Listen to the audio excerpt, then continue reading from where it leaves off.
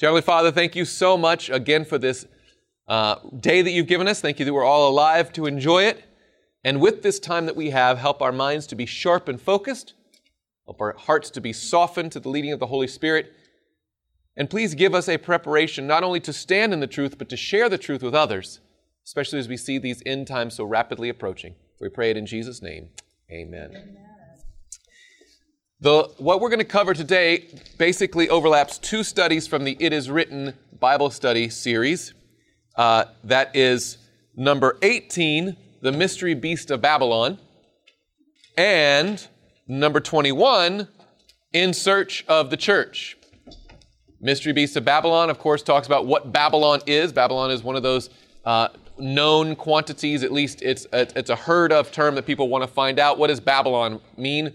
And the Bible does speak to it very clearly, so we're going to address that. But as you and I know, for ourselves and also for your Bible study interests, you notice we're talking about number 18 and 21. This is getting down towards the end, right? The series that I do, this is number 19, The Last Faithful Daughter. This is where we're going to be getting my notes from today. But in the Unlock Revelation series that's in your manuals there, your workbooks, it's number 19. But we're talking about 18, 19, 21. These are late. Give me a couple of reasons why it would be a good idea to do these particular studies later in the course. They are dynamite. Because we start with the average stuff and it gets better as you go along. That's a thought. I don't know. You have to lay a foundation first, right? I mean, we're going to be diving into, at this point, hopefully they've already understood that the Antichrist power is the Roman Catholic papacy. They should have gotten that in the first, lessons before this. What we're going to expand to is notice that Babylon also includes the daughters of that papacy, because you'll have Roman Catholics who have a difficult time with that, but then you'll say, now you other Protestants, you Baptists, you Nazarenes, you Church of Christ, you whatever the thing is, this is on you too. Yeah. So we're going to kind of expose that a little bit more, going to dive more into what that is. And also, In Search of the Church gets into the idea of there's a remnant church. There is a faithful church. And so basically what we're doing, and what I'd like to do in this time, is kind of look at the book of Revelation and show how these two ideas of the unfaithful, fallen church and churches of Babylon are contrasted against the faithful church, which is the remnant movement of prophecy. Okay? So, what I want to do, and we'll try to do the whole key points thing to keep your minds focused here, but let's start with this concept. When you're dealing with the remnant in contrast to Babylon, the book of Revelation uses some imagery that's going to be kind of important to explain. So I like to point out, and I don't know if this is, it's not a key point, but it's a flow of thought, right? The first thing we want to establish is that in Bible prophecy, woman equals what? Right. So we want to establish that idea because Revelation has these two pillars, these two schools of thought about two women. There's the pure church of Revelation 12, and there's the apostate Babylon church of Revelation chapter 17. But both of them are described as women. So you want to make sure that the people see that when we're talking about these figurative women, what we're talking about is a literal church. Okay, so for instance, a couple of texts to support this.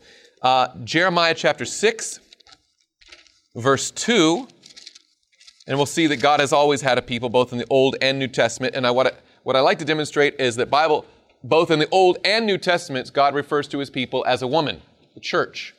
Okay? So for instance, in Jeremiah 6, verse 2, he says succinctly, I have likened the daughter of Zion to a lovely and delicate woman. He says, I am using symbolism here. Israel is compared to a woman. Now, if you go to 2 Corinthians in the New Testament, you see the same concept invoked when speaking of the church.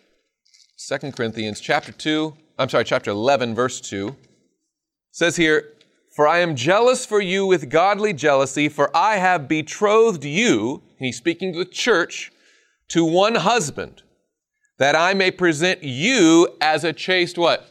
Virgin to Christ. Now notice this, not only have we got the idea that the church is referred to both in the Old and New Testaments as a woman, but it also tells us what kind of woman. A virgin, a pure woman, right? Innocent. So whenever the church is faithful, it's referred to as a pure, lovely, delicate, virgin, whatever those adjectives are, woman. Now contrast that with a state of unfaithfulness and look what the Lord calls the church. Go back to Jeremiah now. Jeremiah chapter 3 and verse 6.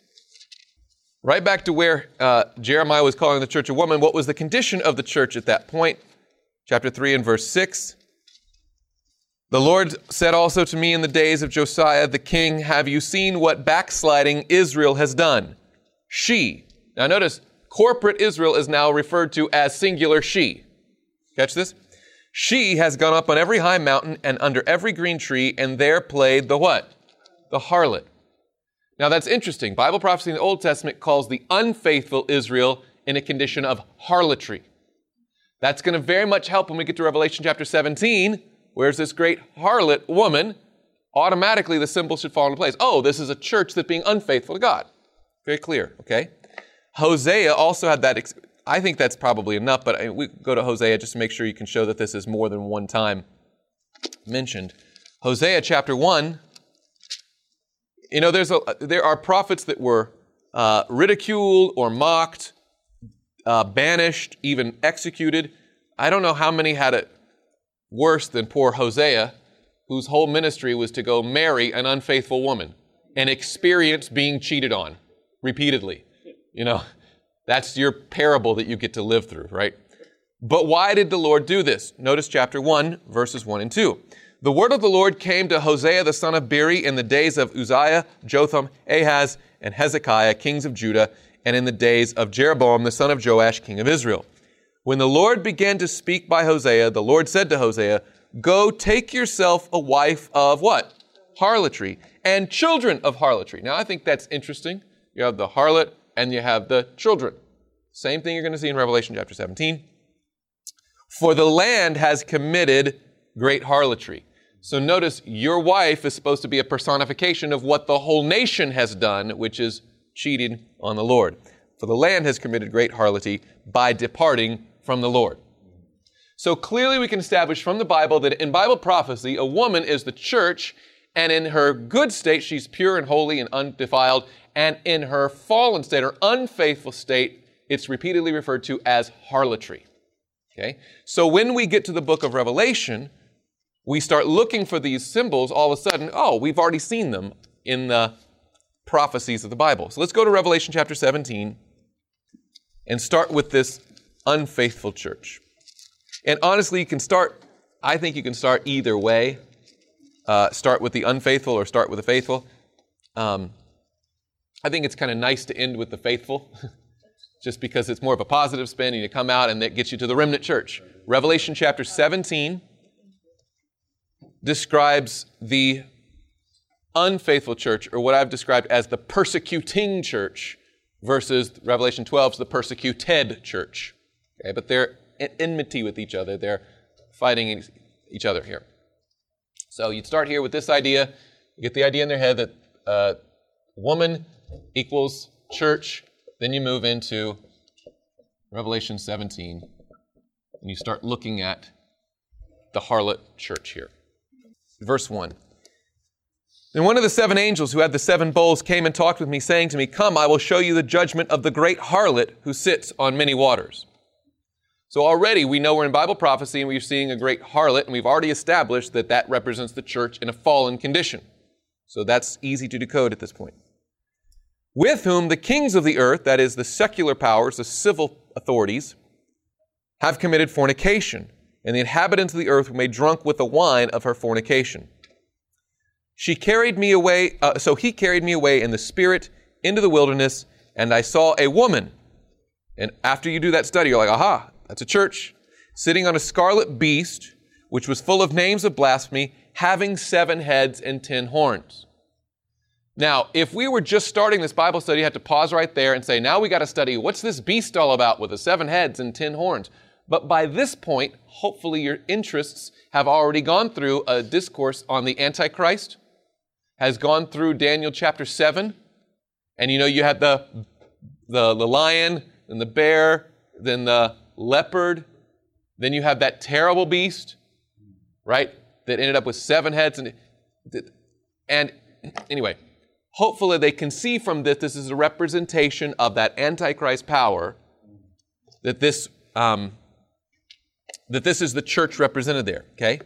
Now, the woman was arrayed in purple, and by the way, we could go a little bit deeper, but you see that the empire was Rome, right?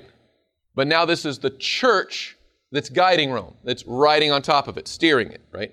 So this is clearly a reference to the papal phase of the Roman Empire. Yeah? Okay. Now, and that's going to be important because we also have a timeline here that comes up.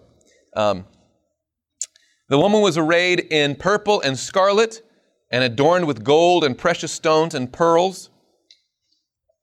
This is obviously not a study on jewelry and adornment,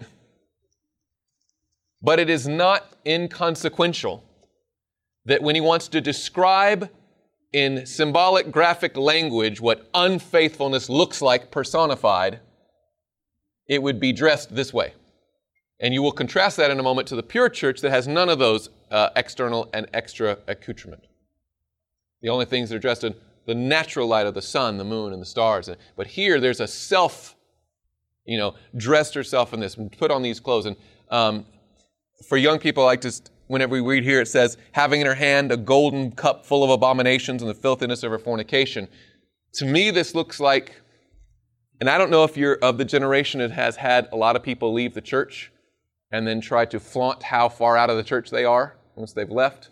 I have people like that in my life, and I see them on social media, on Facebook and stuff, and usually like to show on Friday night or Sabbath what they're out doing, We're out here at this club or at this bar or at this concert or whatever, and you match it up to Revelation chapter 17, the same outfit, the same in their hand is a cup full of, wine or alcohol, whatever the thing is, and it's a flaunting, like showing how rebellious you are, okay? And that's the imagery you're getting here, is that they've decked herself in jewels and wearing these kind of alluring clothing, and you have all this alcohol, and it's a picture of open rebellion. Yes, ma'am? And then, okay, so you're telling someone that, and then what if they say, what about the red and purple and scarlet? Is it wrong to wear purple and scarlet? Well, that's why I'm saying this is not a study on this, because then they can go in, well, what about this jewelry? And what about this? My grandmother gave it to me, and I'm saying don't go there. I'm saying in-house, that's what we're talking about. But it's a good, I would say whenever you do talk about the jewelry and adornment thing, don't hesitate going to Revelation 12 and Revelation chapter 17. Say it's we can do a whole study on that, but I'm not going to get into what's wrong with purple versus red? What is pink? Have you done something wrong today? No. See what I'm saying? I don't think that's the path we want to go down. What I'm saying is, as a big picture, the general terms, he's describing a picture of a rebellious people who are unfaithful to God.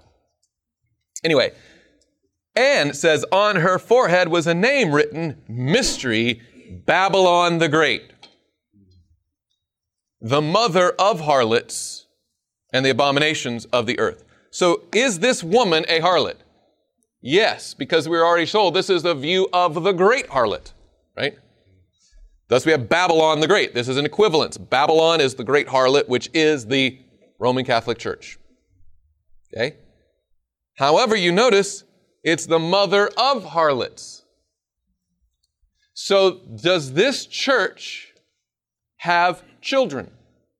Yes. And what do they share in common? Harlotry, right? It's a chip off the old block, right? This is an extension of that, though they might be a different body, they might be a different denomination, it's still got the same harlotry running through it that's passed to the next generation, right? Now that's going to be an interesting thing, because in Revelation chapter 12, the pure church has a remnant of her seed. So you have the two churches and then the offspring, right? I think it's fascinating. And we have one more descriptor about this persecuting power. Verse 6, I saw the woman drunk with the blood of the saints and with the blood of the martyrs of Jesus. And when I saw her, I marveled with great amazement. Now, let's contrast all of that with what we find in Revelation chapter 12. And we're going to spend a little time in Revelation chapter 12. And we're not going to be going through verses 7 through 9 and all that stuff before, like we have previously. But I want to highlight something that you may not have seen in Revelation chapter 12. Probably have. It's really not that particularly long of a chapter. It's only 17 verses. But what Revelation chapter 12 is an outline of the entire church of God from the Old Testament to the very last days. And I want to establish that from the Bible, okay? Revelation chapter 12, verse 1. Now a great sign appeared in heaven, a woman. And automatically, by this time, once you've gone to the Old Testament, New Testament, then the book of Revelation, you're expecting that we know that this is now a picture of church, right? A woman clothed with the sun, the moon under her feet, and on her head a garland of 12 stars. So after you do your little study of Revelation 17, you want to go to Revelation 12, just to make sure we see our sequence here. So we have a church, and we have a distinction in clothing, right? Dressed with the sun, clothed with the sun, the moon under her feet, and on her head a garland of 12 stars. Now, rack your brains for a minute. This is the beginning of this is the introduction to us of this pure woman in the book of Revelation. And it opens up with this symbolism of the sun, the moon, and the 12 stars. Is there a place in the Bible that talks about the sun, the moon, and the 12 stars? Besides here. Genesis. Let's go back there, please. Genesis chapter 37. If someone guessed the appropriate chapter, that was going to be a very impressive thing. But way back, yes, Genesis chapter 37. Just as Jacob, who is known as Israel, was having his children and beginning the nation of Israel, the family of Israel that would become the nation of Israel eventually, a child was born by the name of Joseph. Joseph was an interesting kid. And we'll just start, we got just a little bit of extra time, not particularly extra time, but chapter 37, verse 1. Now Jacob dwelt in the land where his father was a stranger in the land of Canaan. This is the history of Jacob. So this is the story of the beginning of Jacob. Just like you have the story of Adam, you have the story of Noah and his generations. This is the launching of Jacob right here, okay? Joseph, being 17 years old, was feeding the flock with his brothers, and the lad was with the sons of Bilhah and the sons of Zilpah, his father's wives, and Joseph brought a bad report of them to his father.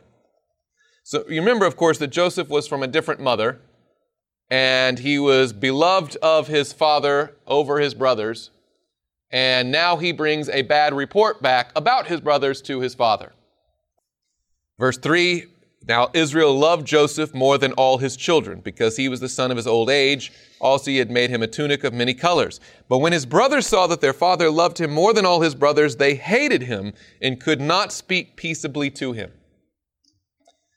Now Joseph had a dream, and he told it to his brothers. Now I don't know if he's naive, but you should get a vibe, but there's some people you shouldn't just share everything with, you know. There's some dangerous people who may not have your best interest in mind. But Joseph shares this. I had a dream, and he told it to his brothers, and they hated him even more. So they already hated him, and now they hate him even more. So he said to them, please, hear this dream which I have dreamed. You got to hear this thing. There we were, binding sheaves in the field. Then behold, my sheaf arose and also stood upright. And indeed, your sheaf stood all around and bowed down to my sheaf. See, it's not that bad. You worship me. Calm down. It's fine.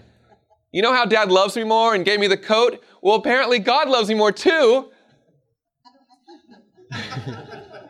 And I had to wonder if Jacob was ever like, just shush with the favoritism. Just calm it down, son.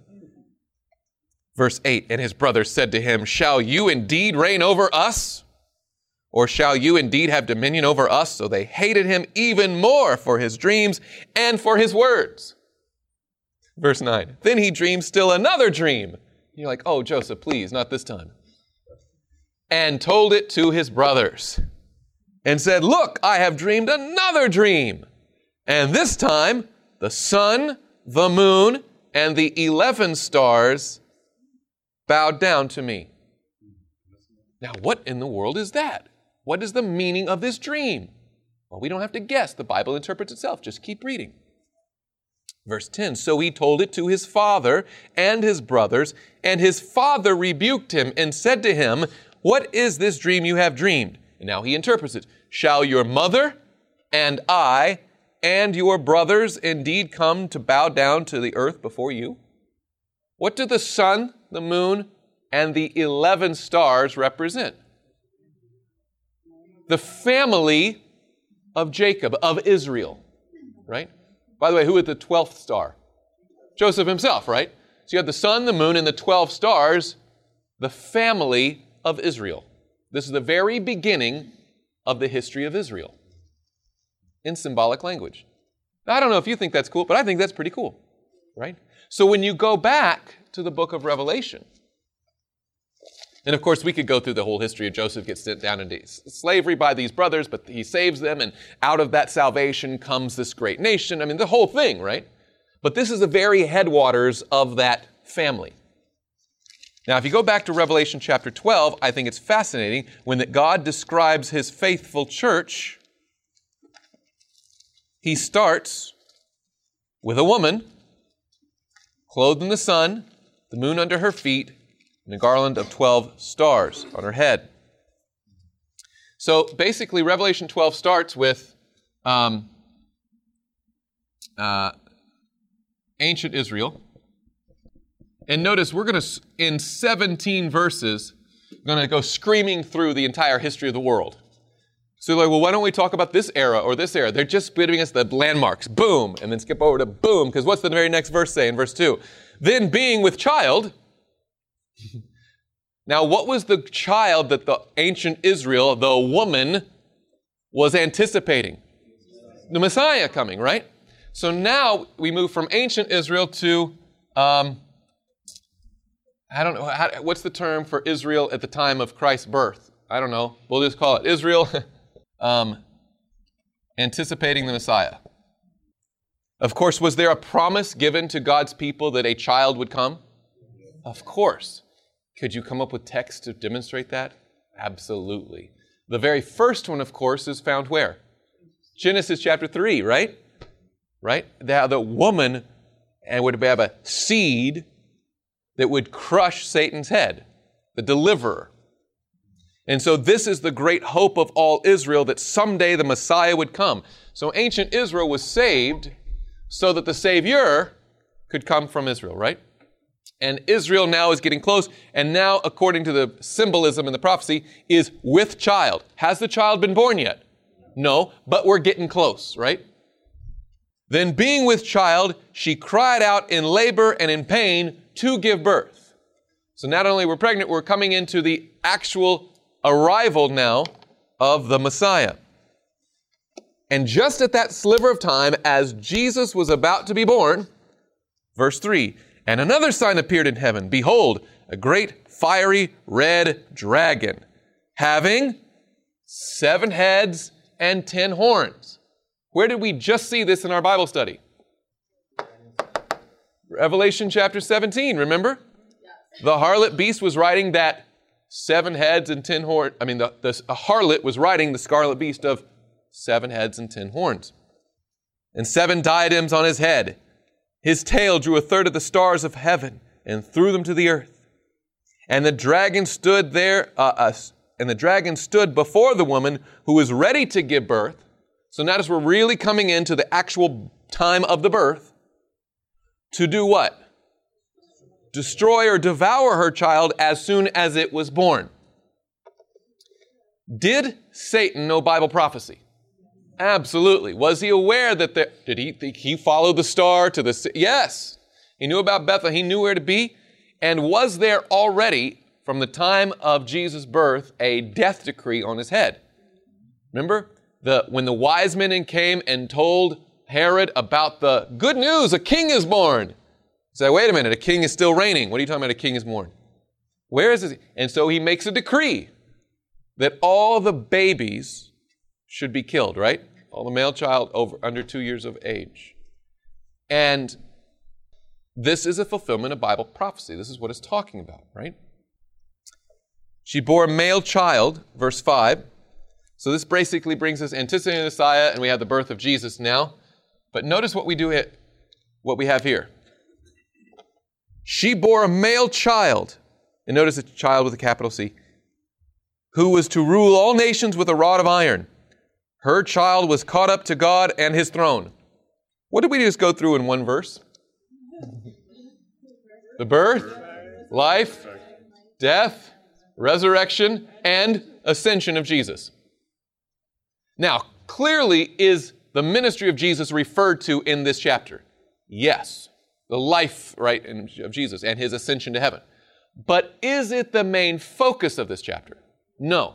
It is a time mark, right? It's a sequential thing. So we have the entire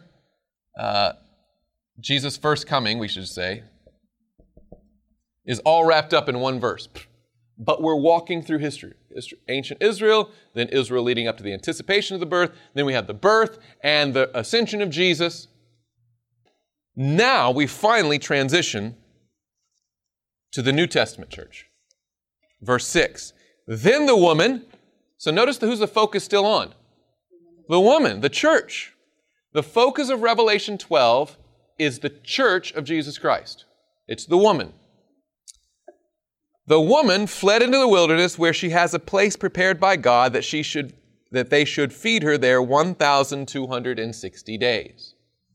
Okay, now we have the New Testament church all the way up through the 1,260 year prophecy. And as we have studied in other lessons, we know that 1,260 year time frame goes from when to when? 538 AD until 1798 AD. So this takes us all the way up until what year? 1798. Or the beginning of what the Bible refers to as the time of the end. So notice we've just gone through the Old Testament in very fast fashion, beginning with ancient Israel, leading up to the Messiah, Jesus' ministry and his ascension into heaven, and then it turns our attention to the church or the woman after the birth of Jesus, all the way up through that great persecution of 1,260 years. Are we clear so far? That Revelation 12 is simply walking us chronologically through the history of God's people. Good? Now, there seems to be a bit of a break. Not seems to be, there is. And it tells us basically the war behind this. Like, who is this dragon? And why is he so mad? And it tells us the great controversy story. That's what we've been covering when we talked about the great controversy. Verse 7 through 12 is that great controversy. It takes a break in the middle of chapter 12 to give us the background of where all this came from. But now you notice, GC, great controversy. I'm sorry, yes. Great controversy, thank you. GC, great controversy. The great controversy story is told.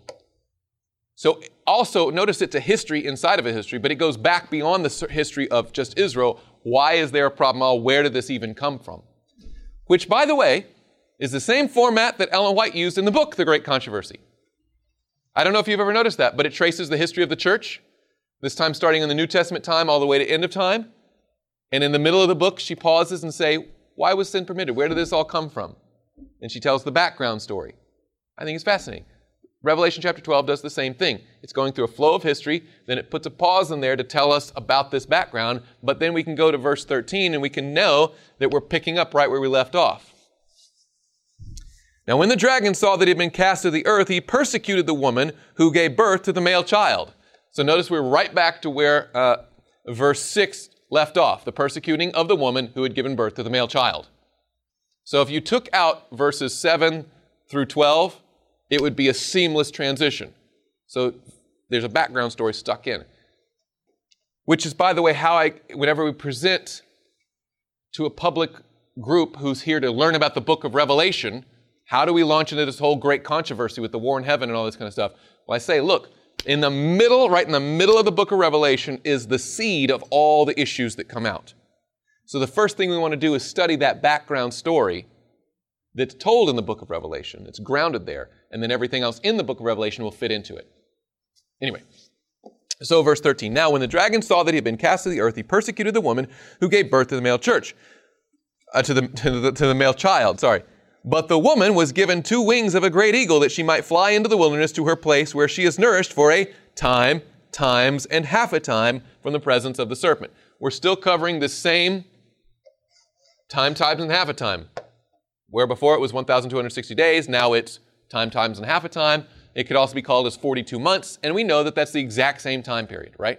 We know where we are in the prophecy. So, verse 15, so the serpent spewed water out of his mouth like a flood after the woman that he might cause her to be carried away by the flood. But the earth helped the woman. And the earth opened its mouth and swallowed up the flood which the dragon had spewed out of his mouth. So as the persecution goes on, he's spewing out all these waters, which is, there's a lot of symbolism there, but let's just say, just keep it on the big picture. Satan is attacking this woman furiously, especially during that 1,260-year period, and he's spewing out all this stuff, but the earth opens up its mouth and helps the woman. And then we get to this is almost done. This is the very last verse now. And the dragon was enraged with the woman and went to make war with whom? The rest of her offspring, or as the King James says, the remnant of her seed. Does the faithful church have offspring? Yes. Are all of them faithful? No.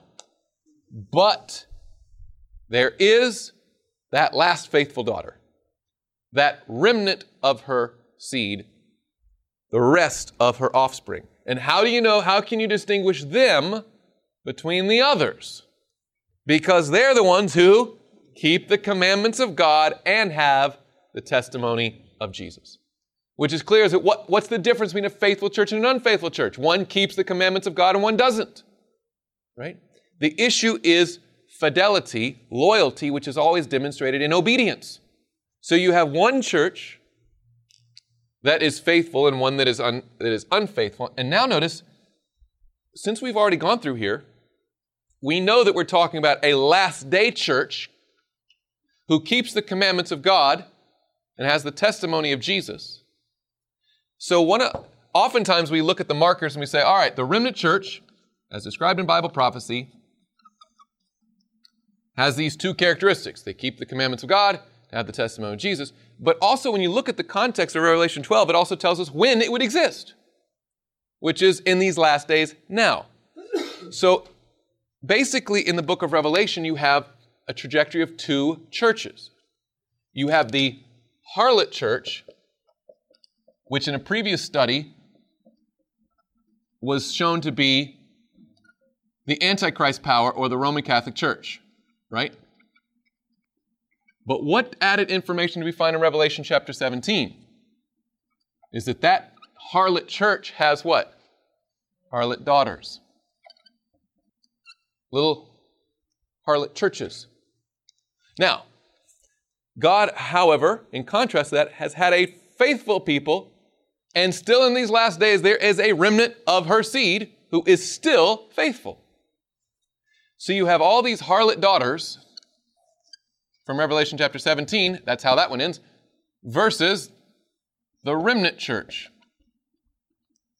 or the last faithful daughter, which to me helps really get us far down the road of why are there so many denominations? Because Satan works by deception.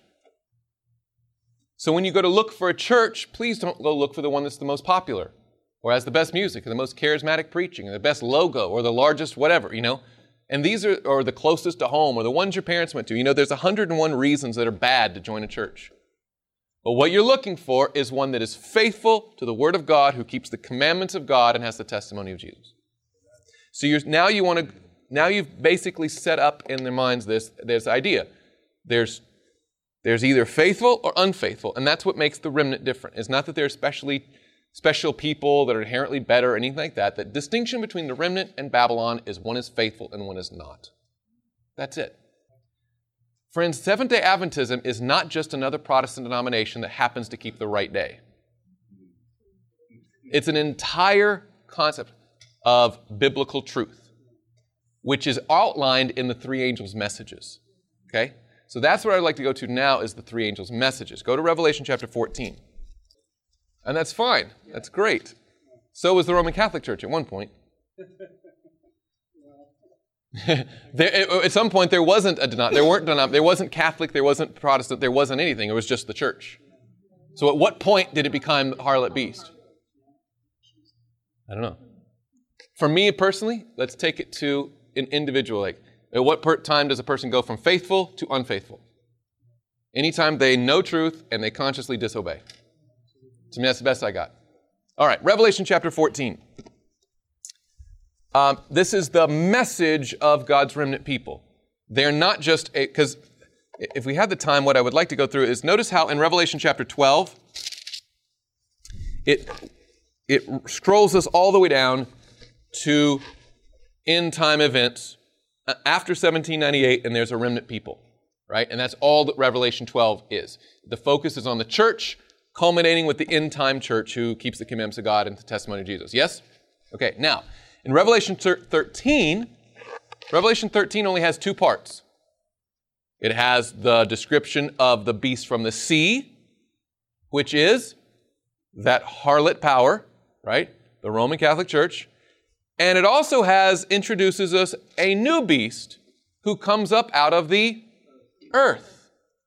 Notice what it says in chapter 13, verse 11. Then I saw another beast coming up out of the earth, and he had two horns like a lamb and spoke like a dragon. Now, notice that this is appearing after 1798. How do we know that? Because look back in Revelation chapter 13. Let's just start with chapter 13, verse 1. Then I stood on the sand of the sea, and I saw a beast rising up out of the sea, having 7 heads and 10 horns. Do you notice we're having the same beast over and over, 7 heads and 10 horns? And on his horns 10 crowns, and on his head blasphemous names. Now the beast which I saw was like a leopard, his feet were like the feet of a bear, and his mouth was like the mouth of a lion. What do you notice about those animal parts? We've already seen those before in a previous study about the Antichrist, right? That's from Daniel chapter 7. But what's the difference here? Well, notice they're in reverse, right? Daniel sees them lion, bear, leopard, strange beast, right? But now he sees a beast composed of parts of a leopard and a bear and a lion. It's the same string of history, but Daniel sees it going forward. John sees it culminating in that final beast looking back. But it's the same span of history. This is a beautiful link between Daniel and Revelation. It's a bridge between the two, right? So we're literally picking up the baton where Daniel left off, John goes forward, okay? Now, the beast, verse 2, I saw was like a leopard, his feet were like the feet of a bear, his mouth was like the mouth of a lion. The dragon gave him his power, his throne, and great authority. So notice the dragon gives him his own power and authority. So this is a beast who is the personal representative of the dragon. But now notice this, verse 3. And I saw one of his heads as if it had been mortally wounded. When did that occur? 1798. That's what 1798 is the mortal wounding of that first beast. But now it goes beyond that. Everything else is culminated in 1798. This is the first time it goes beyond that. And I saw one of his heads as if it had been mortally wounded, and his deadly wound was what? Healed. It's on the other side of 1798. It gives us a timestamp. And all the world marveled and followed the beast. So they worshiped the dragon who gave the authority to the beast, and they worshiped the beast, saying, "Who is like the beast? Who is able to make war with him?"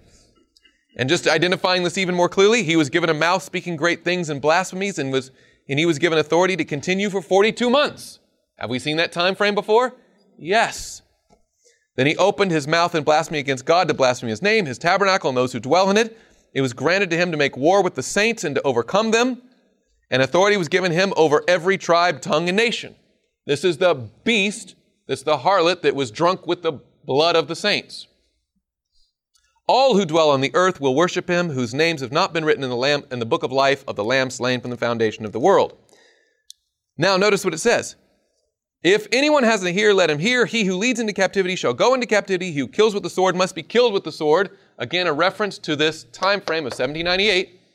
Here is the what of the, is the patience and the faith of the saints.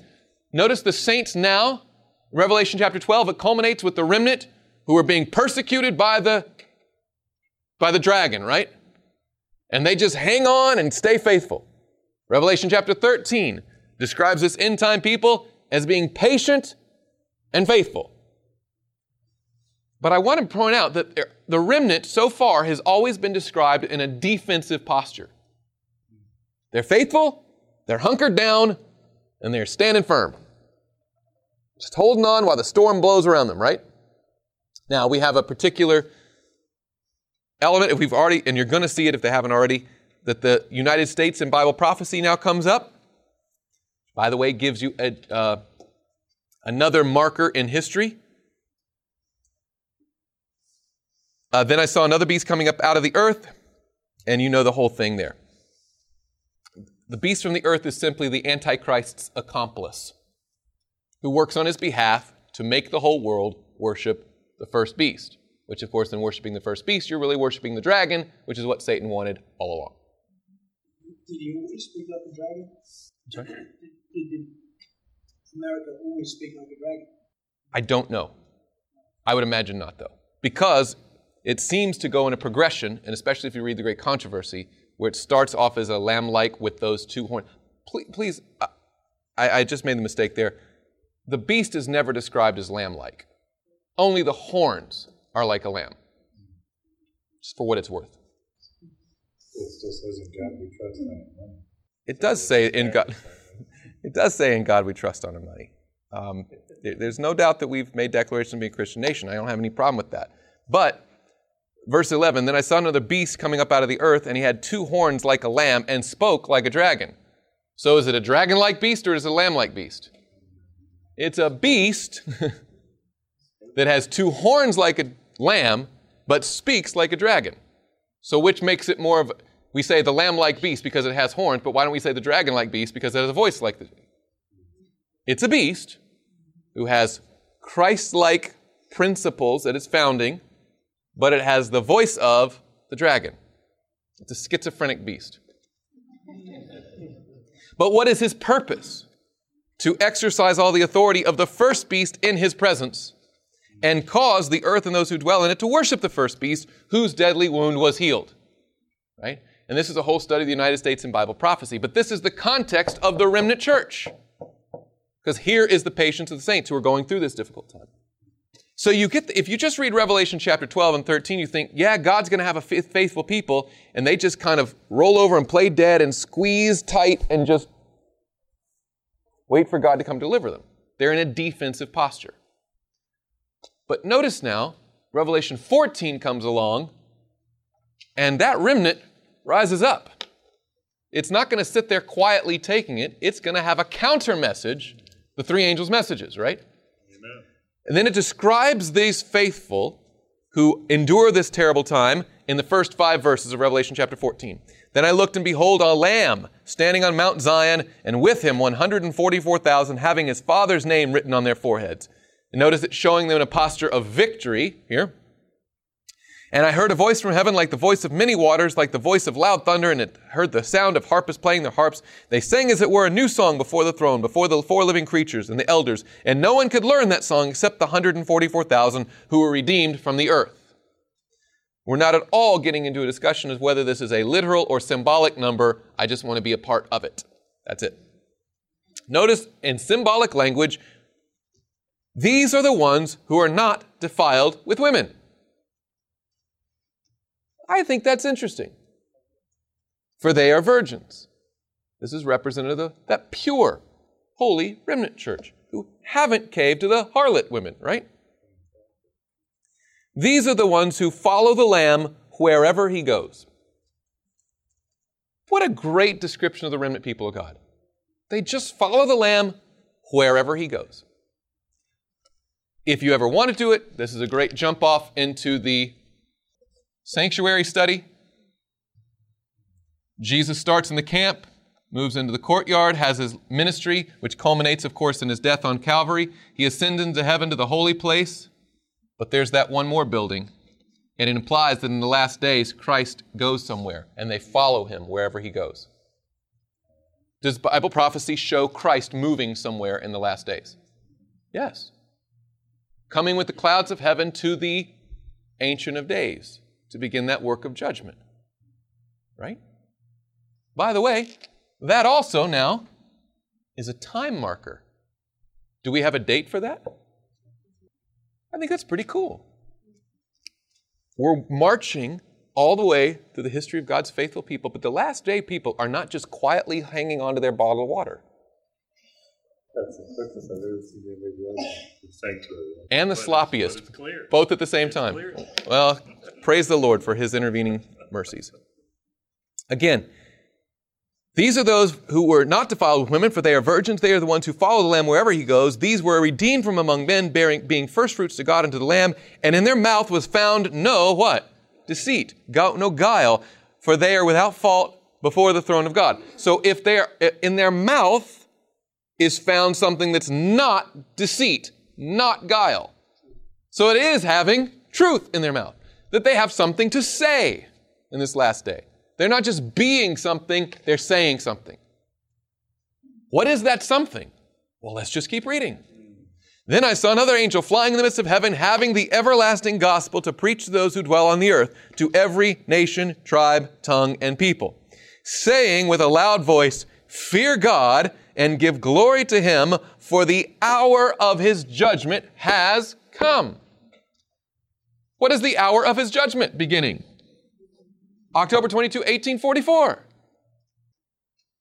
The distinctive of the Seventh-day Adventist Church is not the Sabbath.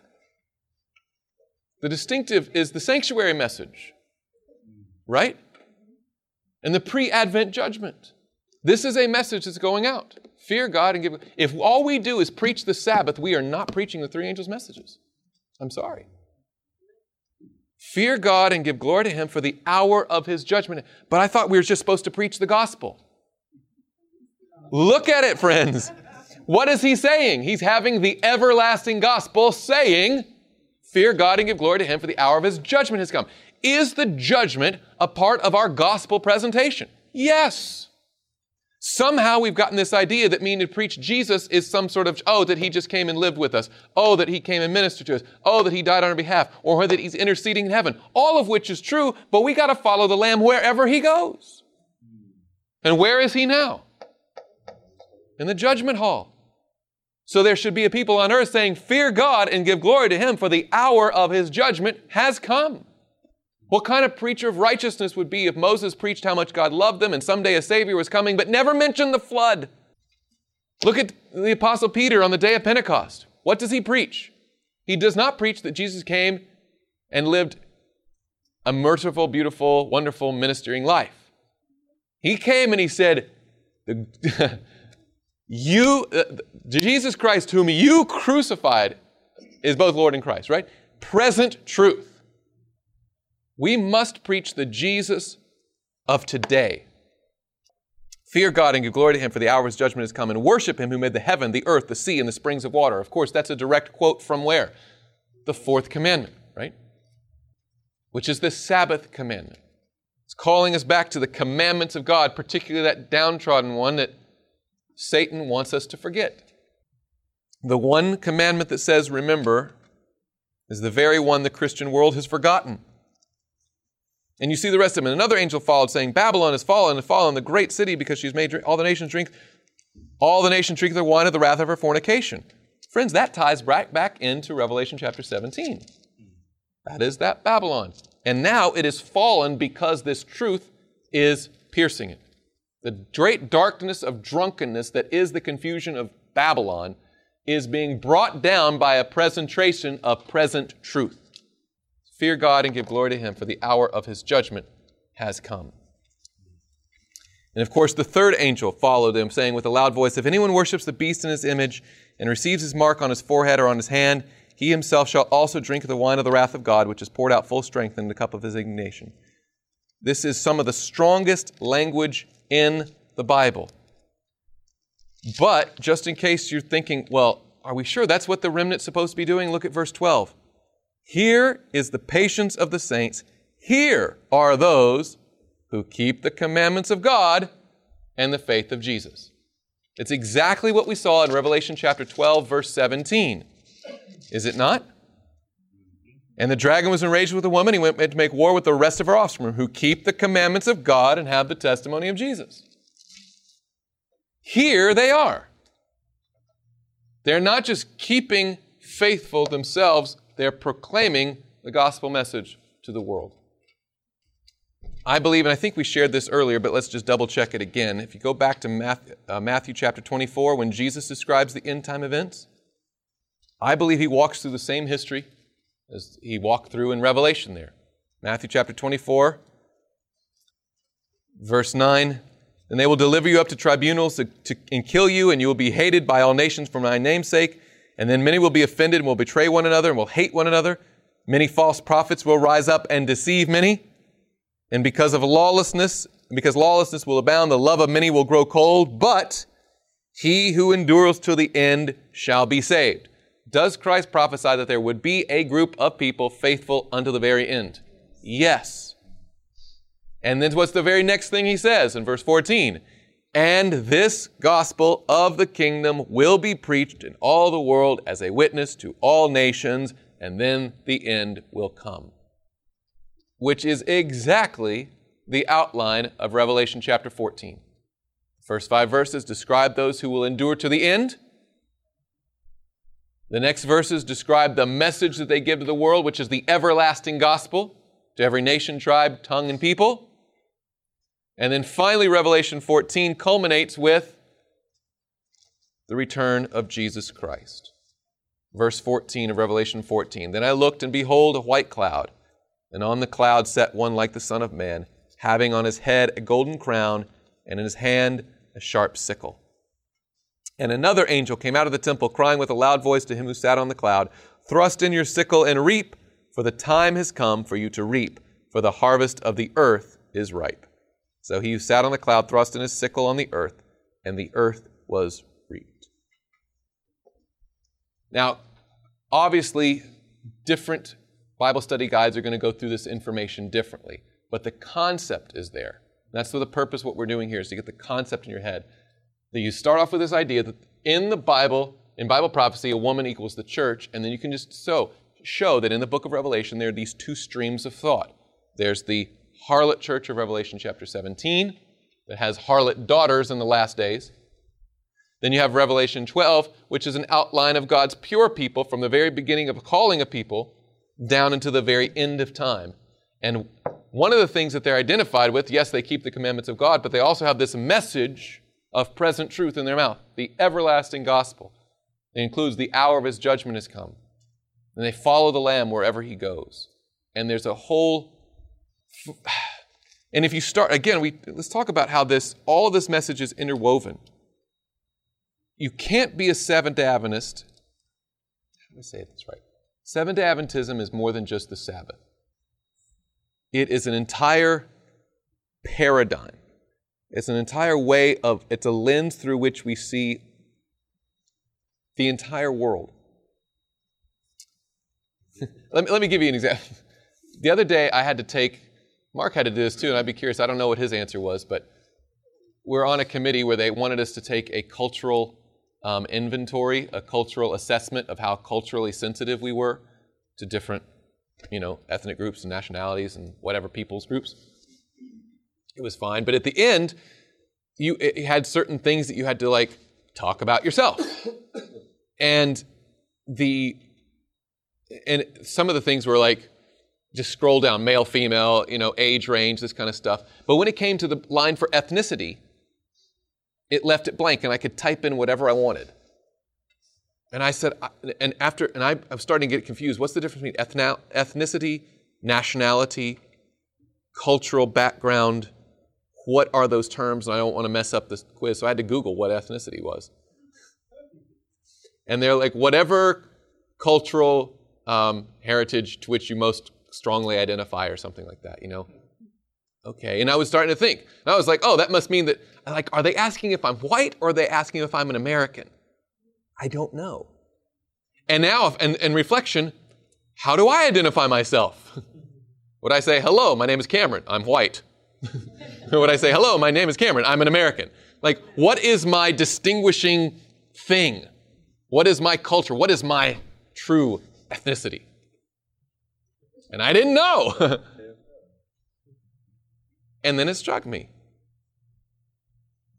And I'm, in all seriousness, I wasn't even trying to be joking, but my answer was, I am an Adventist American. Let me tell you something. If I moved to a whole other country that had different currency and a different language, different weather, I'd still feel at home because there'd be a Seventh-day Adventist church I could go to, right? And there's a shared... Exactly. Everywhere you go, there's haystacks. Exactly.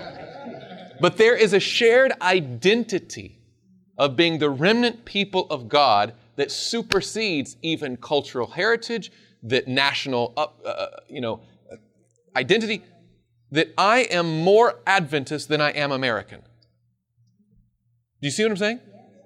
Like if I was, for my faith, banished to another, God-forsaken corner of this globe, but globes don't have corners, but if I was banished to Canada, I'm just making right? It's like, slow down, I know, whatever.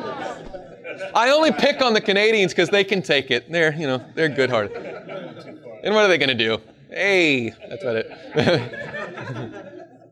No, but in all seriousness, if for some reason I was stripped of my nationality and my passport were removed and I had to be foisted into some other place, if I could be a Bible-believing Seventh-day Adventist Christian,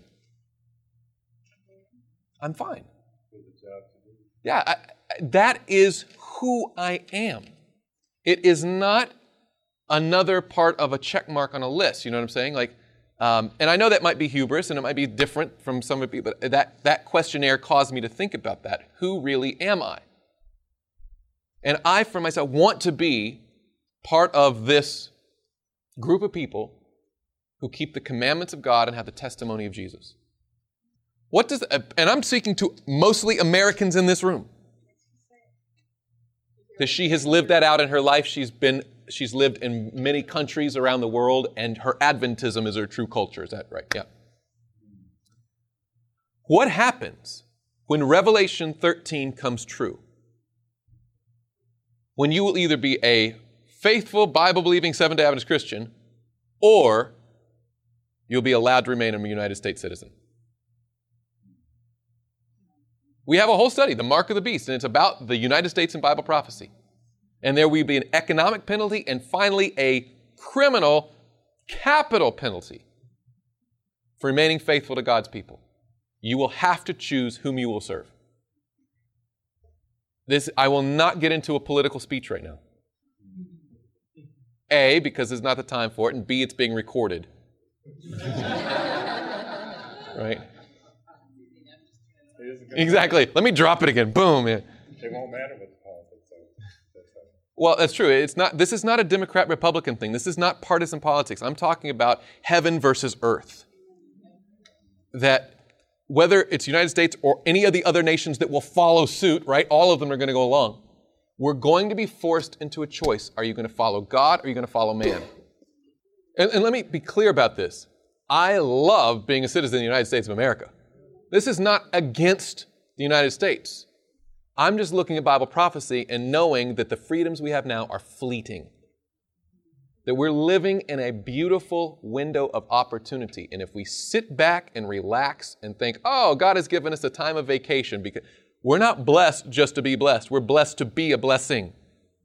That's what God called His Old Testament church to be, and that's what we're supposed to be now. The reason we have the freedom and opportunity to do is to get this message out. This is why we have it. And there's a time coming where we won't have the liberties we do. We'll have to do then. That's right. Now, let me roll this into one other thing since I got a couple minutes here, and we're already on the topic. And we're thinking about Revelation 13, that the financial penalty will come first for those who remain faithful to God. And that we understand is the Seventh-day Adventist Church will be persecuted, first in a financial way. What is one way the government could conceivably harm the Seventh-day Adventist Church financially right away? Take away that tax exemption. What if every property, every building, everything we did had to be taxed like any other corporation? And it may not be about the Sabbath at first. What if it's about homosexuality or some other thing, right? So what if, and this isn't like, hyper-speculative kind of conspiracy theory. I'm reading Revelation chapter 13. I'm seeing these are the issues here. It could play out like this. How would the Seventh-day Adventist Church save money? Right here in Michigan, what's something they could do? Somebody's like, stop camp meeting. That's a thing. Well, I don't want it to happen, but... Oh, I don't want it to happen either, but... Yeah. Okay. We have institutions, schools. Somebody said it right there. I like that one. Teachers would teach for free. All right, we got missionaries. All right. That missionary mindset would still be there. That's good. I imagine a time where we would have to employ fewer pastors. A lot of the churches are already paid off, right? In the buildings, right? The expense is paying pastors. Am I allowed to go here, Mark? Sure, he says. I'm just saying that I think the training center church model where lay people are about the business of winning souls and not just resting on the professional paid clergy is going to be a reality. Sister White says we better learn how to do it now instead of having to learn it later on. This idea that the bigger the church gets, the more pastoral help it needs is completely backwards. We must have a trained laity who knows who they are, who can take their Bible and share the light with others, and can run the prayer meetings and everything, whatever the thing is, without the pastoral help. Now, I think there's a place for pastors. I do. I'm one of them, and I'm not asking to lose my job. But yeah, intensely practical ministry by hundreds and thousands, not by just a select few who are paid for this position. So when we look at these, let's tie it back to our lesson here as we close. When we look at the three angels' messages, sometimes we think, boy, we need a lot more Mark Finleys and Doug Batchers. No, we need a lot more you. We need three angels' messengers. That's what the Seventh-day Adventist movement was raised up for, is to proclaim this message. Yes, to live it out in our lives, right? Adhere to it ourselves, but to demonstrate and proclaim the righteousness of Christ and the message of warning to the world. Are we being clear? I know it's a little convoluted today, but I hope that we see that there is a great controversy struggle, and there is a Babylon fallen church, and there is a remnant church of Bible prophecy. It's not just about these are the Protestants who keep Sabbath. These are the ones who follow the Lamb wherever he goes. These are the ones who have that three angels message. And if you start thinking about the sanctuary and the truth about the second coming and the truth about the state of the dead, and then the spirit of prophecy. So find me another denomination that keeps the Sabbath, that tells me the truth about the heavenly sanctuary, that gets the second coming right, that has the truth about hell, and has the spirit of prophecy as that guiding voice. What do you do with all that? There's only one that fits. Basically, in a public presentation, this is what I do. I take a whole night and say who the Antichrist isn't, right? And then I take a whole night and show here's all the biblical qualifications, characteristics of the Antichrist power. Now you tell me, who is it? We're looking for one that comes out of Rome at this time and has a spiritual power that can rule. It's only one power, right? It's inescapable with the Antichrist. In the same way, you can do the same thing for the remnant church. I'm looking for a church that comes up at this time in Earth's history, from the United States of America, that has this message, and it keeps these doctrines. Well, there's only one. There's only one. I'm not a Seventh-day Adventist because they pay me so well, or because I like the logo, and I do like haystacks and fried chicken. All that kind of stuff is great, but that's not why I'm here. And I have a great fear that we have a lot of cultural Adventists that are here just because of the subculture. We need Adventists by conviction that are doctrinally sound, who know why they are Seventh-day Adventists. It's not just because I always grew up here or something like that. To say, this is what the Bible teaches, that's why I'm here. All right, let's bow our heads for a word of prayer and give you guys a break. Dear Heavenly Father, thank you so much for this day again. Thank you for the opportunity you give us to study these things together. Thank you for the power of your word and we can find our identity and our purpose, our mission in the pages of Scripture. Please help us to be of those who follow the Lamb wherever He goes, who have no guile or deceit in our mouths, but instead, with clearness, with conviction, that we will be those who give this three angels message to the world. Lord, help us to be your remnant people. Keep us by your power and hasten your soon coming. For we pray it in Jesus' name. Amen. Father, we do thank you again for this wonderful camp meeting and the privilege we have here of being together and studying your word. Lord, I just ask now that your Holy Spirit would continue with us to guide us and give us understanding, Lord, not just to feed ourselves, but Lord, to be able to proclaim the truth to others, that we may all be ready when Jesus comes again. We pray these things in His name and for His sake. Amen. What we're going to transition to now is the subject of the gift of prophecy. And I have done a lot of teaching in a lot of places on this subject. Maybe to give you a little background, and you caught some of this from my brother Jim, but my parents were divorced when I was younger, and then my mom and stepdad are the ones I lived with, and they ended up leaving the Seventh-day Adventist Church when I was about 14 years old. And then Jim's 5 years younger than me, so he was about 9, as he mentioned. And then I didn't come back into the Adventist Church until I was in about 26. And for that period of time, we left church altogether. But they got into the teachings of a guy at the time named Desmond Ford, and some of you who've been around Adventism long enough have maybe heard that name. But Ford was attacking, what wasn't he attacking? He was attacking the sanctuary, really was attacking the gospel and the Adventist understanding of the gospel, and I don't have time to get in all the details of that. My brother Jim had talked about the idea of the gospel being, and Daniel touched on it in the sanctuary too, that it's not just justification, but it's justification, sanctification. Here we have this full picture. Well, Ford it was kind of picked up on an evangelical justification only thing, which the sanctuary basically dismantles. And so then he dismantled the sanctuary, and then of course, you start saying the sanctuary doesn't, that's not really biblical, and then you have Spirit of Prophecy writings saying it is biblical, and so you've got to say, well, she's, a false prophet. So all of these things grew out of the Ford movement. So when my parents left the church, of course, you're throwing away the Sabbath and sanctuary and all these distinctives. And what's interesting to me is some of the sell point of Ford was, just that freedom you have in Jesus. As you Adventists, you got to keep the Sabbath, you got to watch the way you eat, you got all these rules about how you live, and just be free in Jesus. And we got so free in Jesus that we never saw Him anymore. What I mean is, it's funny to me how people will say this, but we didn't just, we're just going to go to another, Sunday church, not worry about it, non-denominational. We just stopped going to church. We didn't have worship in our home. The Lord was gone from our lives. And so I love to hear, and I don't mean I love, but sometimes people tell these testimonies about their freedom in Jesus, and I'm like, look, I've been there. And it's not it's freedom from Jesus is what it is. And so we had that, we lived that way for years. But you have to understand that one of the key things that he attacked, that Desmond Ford attacked in his ministry, was Ellen White. She's a false prophet, this, that, and the other. So when I was converted and began coming back to church, just like my brother Jim had said, we had this kind of like, Adventism and all these rules, and there's almost this pre-programmed animosity. And so we came back in the church. In fact, when we were baptized, my brother Jim and I were baptized on the same day, April 2, 1994.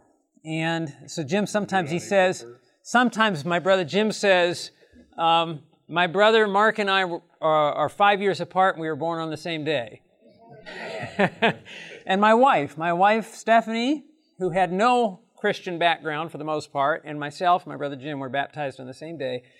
And but we talked to the pastor who baptized us, and said, look, I want to be baptized, but I don't agree with what the Adventist Church teaches about caffeine or jewelry or Ellen White. And his response was, okay, well, I'll baptize you into Jesus, which I'm a pastor now, and I would never do that. That's dishonest. I've had people say, well, hey, you're still here. Yeah, for every one of me, there's 100 others who didn't make it. It was just you don't baptize rebelliousness, and that's what it was. But the point is, we, even coming back into the church, had this animosity including other things, Ellen White. And that led me, in my experience, to really want to search this out. And in searching it out, I wanted to see the biblical reasons for why we believed in this gift of prophecy.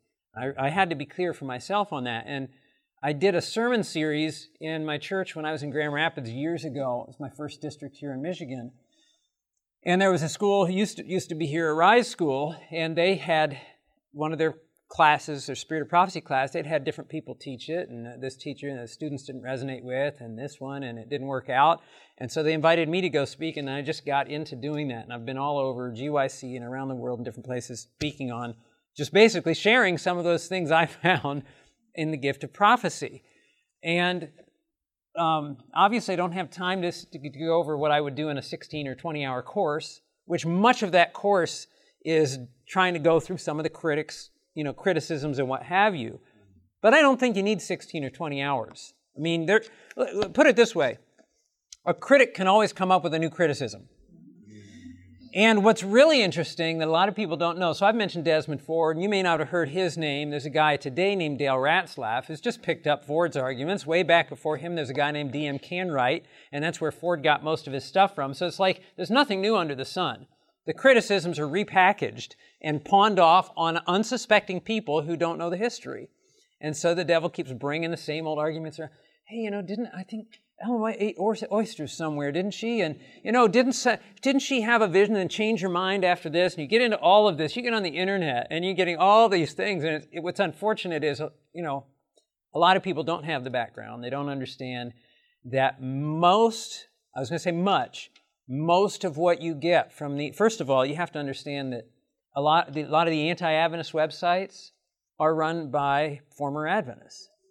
And I've given this example before. If you have a couple that's married and they have a nasty divorce, God forbid that it would happen.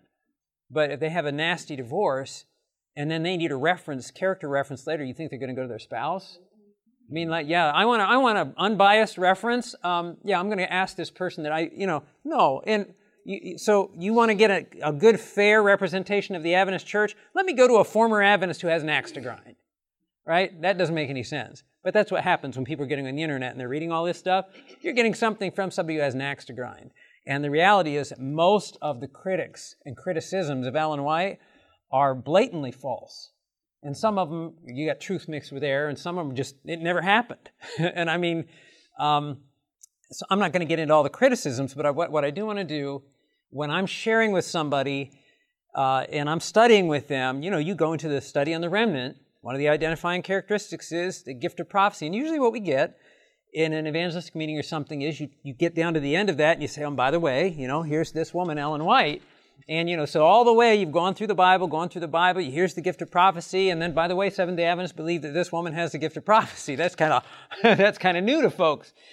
And so what I did with my Bible doctrines is I actually put together two studies. And you'll find the first one, if you go back past the Remnant study in your binder to the study that says the testimony of Jesus. And I'm going to go ahead and for those of you who don't have a binder, I want you to raise your hands. I need somebody to help me pass out some stuff. So maybe if you have a binder, you can and Cameron, thank you. You would. There's one of them. And keep your hand up if you don't have a binder so you can get a copy of this study because I'm going to walk through it. And then I need somebody else maybe with a binder who can help pass out the second one. There are two of these. Okay. Okay, I still have hands up over here for, okay. Yeah, so the testimony of Jesus and beware of false prophets.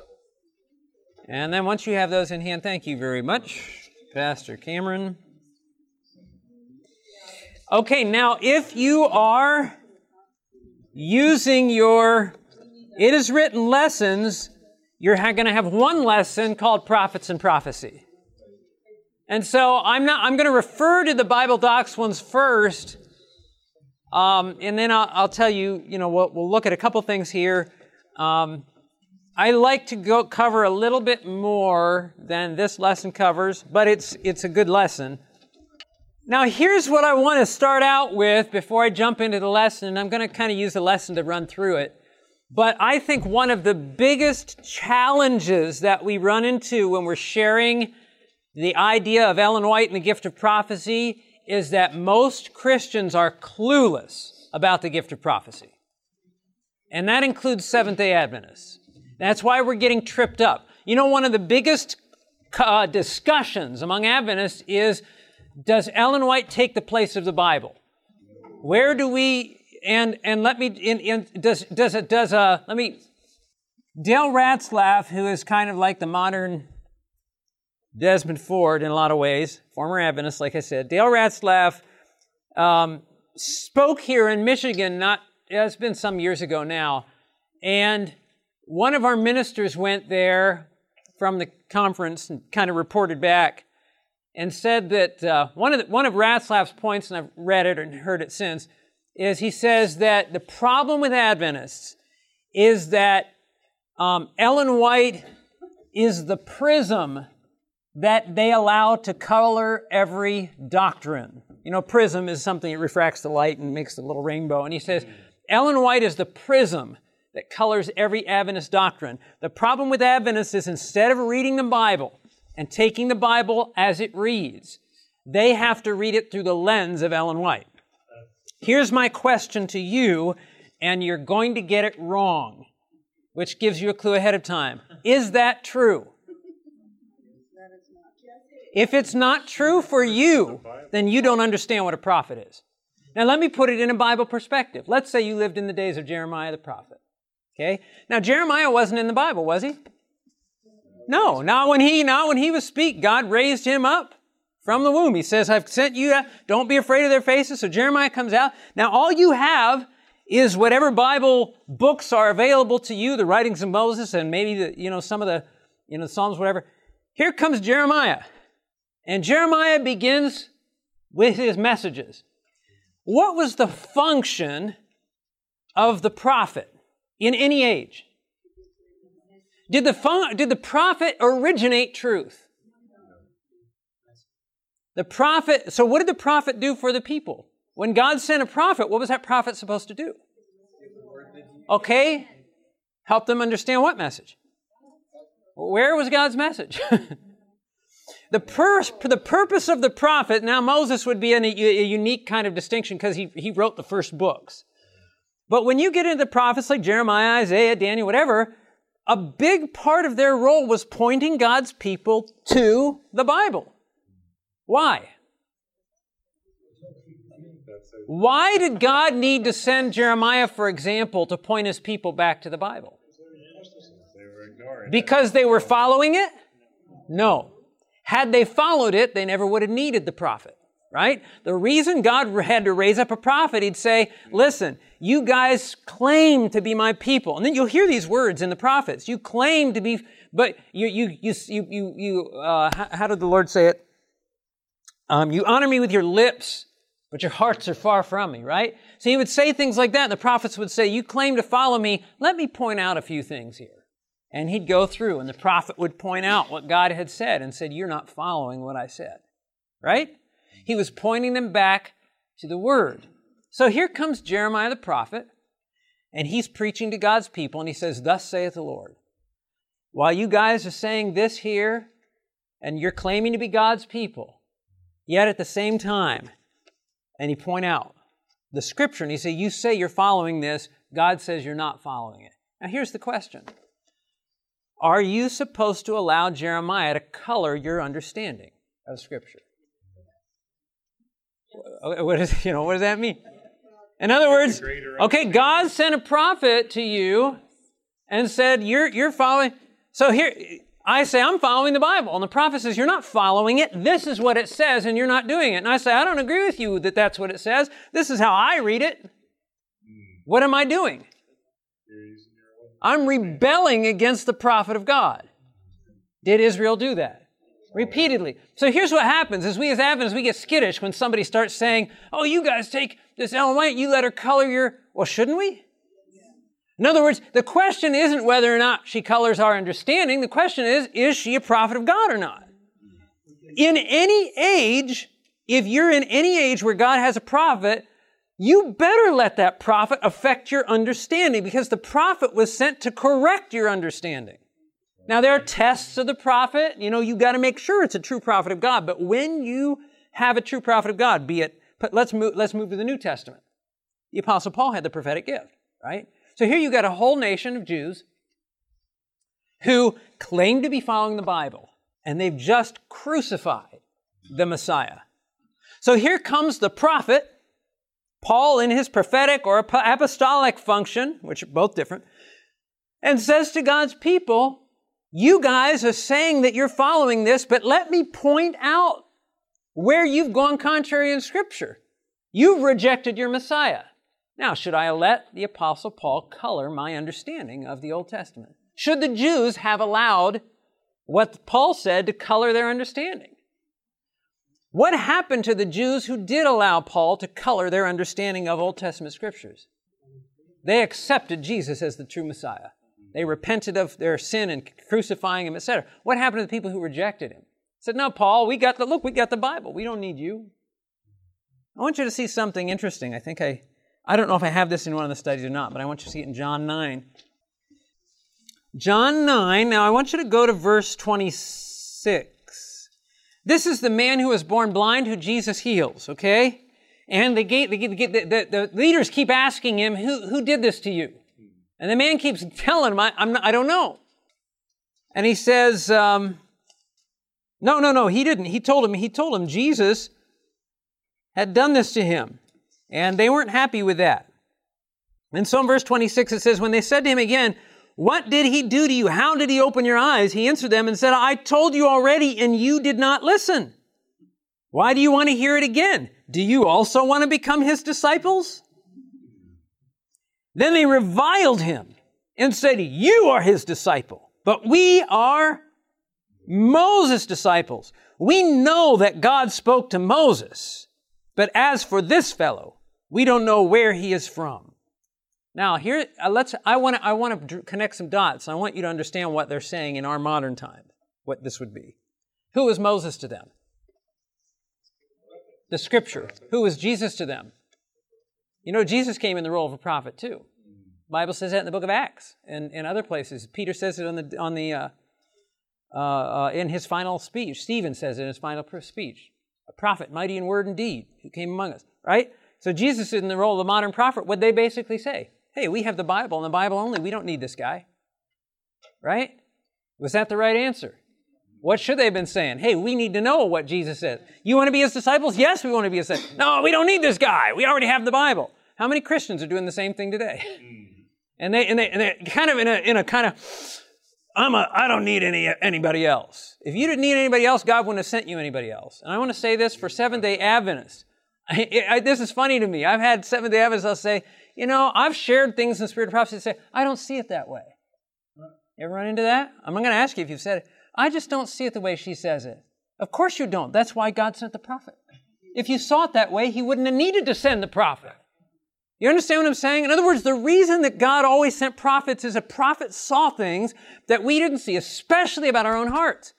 Here's King David, and I don't know if you've thought about this, but David commits sin with Bathsheba, and then to cover it up has her husband murdered, and then sits on the throne and invites her into his house, and she becomes his wife for a whole year. Sometimes it's like we think this happened in like a few weeks, and then Nathan the prophet comes in and it's all over. For a whole year, David sits on his throne self-satisfied, partially because what he did with Bathsheba was no different than all the other kings in the nations. And that was what tripped David up is, all kings do this, why can't I do it? You ever run into that? You ever tempted to think that way? Well, I don't know why it's wrong. I mean, so-and-so in the church does it. My pastor does it. I mean, you can go with whoever. And so here's David for a whole year thinking nothing of what he's done. And Nathan the prophet, God sends a prophet in and tells him that story and then says, you are the man. And what happens? David sees something in his heart he never could have seen otherwise. Should David have allowed Nathan to color his understanding? You understand? The whole idea of it, the devil packages things sometimes to put us on the defensive to allow a prophet to color our understanding is not saying the prophet is originating our doctrine. It's not saying the prophet is taking the place of the Bible. It's allowing the prophet to function in the way the prophet always has functioned, the way God sent the prophet to function. And so that's why I say a lot of people, even among Adventists, when we don't understand what a prophet is and what a prophet does, then how do we answer questions about prophets? And so I think it's important for people to understand what the gift of prophecy is. And that's what the Testimony of Jesus chapter study is dealing with. So I'm going to walk through this with you. I'm not going to look up every passage. But in question number 1, asks this: what spiritual gift is an identifying characteristic of God's last day church? And the first text I have is Revelation 19:10. For those who have been in here, I already told you this is primarily because I would have used 12:17, but for Bible marking, I've already used 12:17, and then it messes up my Bible marking, so I use Revelation 19:10 in the parentheticals 12:17. But I would typically go to 12:17, where we did in our Remnant study.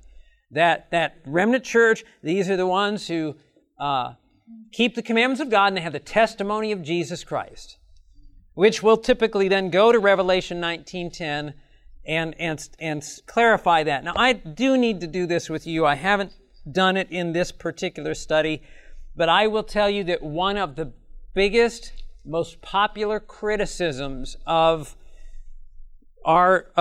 this, the idea of the gift of prophecy being a characteristic of the remnant church, that's one of the biggest criticisms of the critics. They say, you guys are reading the Bible wrong. The gift of prophecy is not a characteristic of the remnant church. For example, Revelation 12:17 says, the dragon was enraged with the woman, and he went to make war with the rest of her offspring who keep the commandments of God and have the testimony of Jesus. What the critics will say, and this is in and out of the church, folks. You'll hear this in the church. There's a lot of Seventh-day Adventists, I don't understand it totally, who are in the church who really don't want to be. And they want the church to be different than the Adventist church. There are a lot of people in the Adventist church campaigning that we be something else. Like, you're like, why are you coming here? They don't like our standards. They don't like the gift of prophecy. They don't like this. They keep coming, but they're always, you want to make a change, and you start to make a change in their diet. Like, what are you doing that for? And you want to start dressing a different way, and they're like, oh, you're so legal. It's like, why are you here? It's like, this is what we believe as a church. I don't know. You probably encountered this. If not, you're in a little bubble called Michigan. Because, but it's here too. Okay? But the point is that when you're dealing with the testimony of Jesus, the critics will tell you correctly, testimony of Jesus can refer to or also be translated testimony about Jesus. Okay? The Greek can be taken either way. And so this is where the critics will go. They'll say, well, it really shouldn't read the testimony of Jesus. The characteristic of the remnant church is it's a testimony about Jesus. Now, this is how that changes. Testimony of Jesus means it's coming from Jesus. And the way then that it would read is a prophet is giving a message that came from Jesus through the prophet to his people. But a testimony about Jesus means, oh, no, it's not talking about a testimony of Jesus coming through a prophet. It's saying that one of the identifying characteristics is that, okay, the two identifying characteristics here are they keep the commandments of God, and they have a testimony about what Jesus has done in their life. And it has nothing to do with the gift of prophecy. And I still have an article that I saved from Dale Ratzlaff on this, where he has this magazine he sends out. He gets an Adventist mailing list, and it's called Proclamation, and he'll send it out to Adventists and try to undermine their faith with stuff like this, huh? Ratzlaff. Ratzlaff. I believe his parents live here in Michigan, and they're not real happy about the whole thing. But testimony about Jesus, he goes into this 4-page article on how the testimony of Jesus in Revelation 12:17 refers to the fact that God's last day people have testimony about Jesus. And he goes to all these different passages in Scripture where he shows, and there are times where it does mean that, like I said, in Scripture. And so he goes and shows those places. But what's interesting is there's one passage he never goes to, and I want to show you that passage. Now, it's not Revelation 19:10. He looks at that. Usually we look at Revelation 12:17, and we say, well, what is this testimony of Jesus? We go to Revelation 19:10. And Revelation 19:10 says, And I fell at his feet to worship him. John speaking about this angel who's showing him these things. I fell at his feet to worship him, but he said to me, see that you do not do that. I am your what? Fellow servant and of your brethren who have the what? The testimony of Jesus. Worship God, for the testimony of Jesus is the spirit of prophecy. Now, what's really interesting is in Ratzlaff's article, he mentions that text. He talks about how the testimony of Jesus then is actually talking about Jesus. In some of your new translations, that's exactly what they'll say.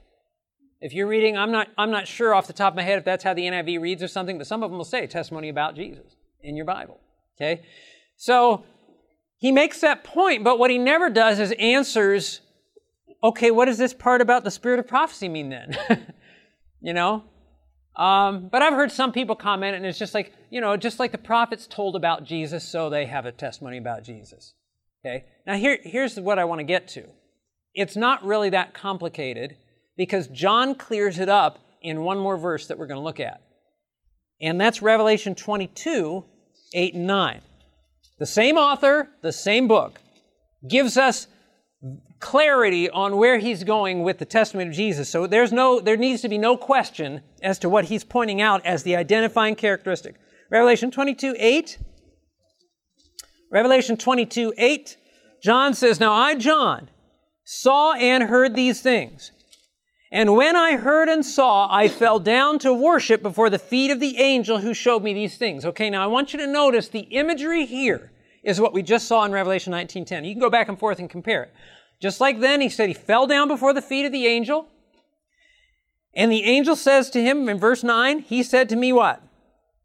See that you do not do that. Okay, hold your finger there and look at 19:10. You're going to see this exact same thing that we just read.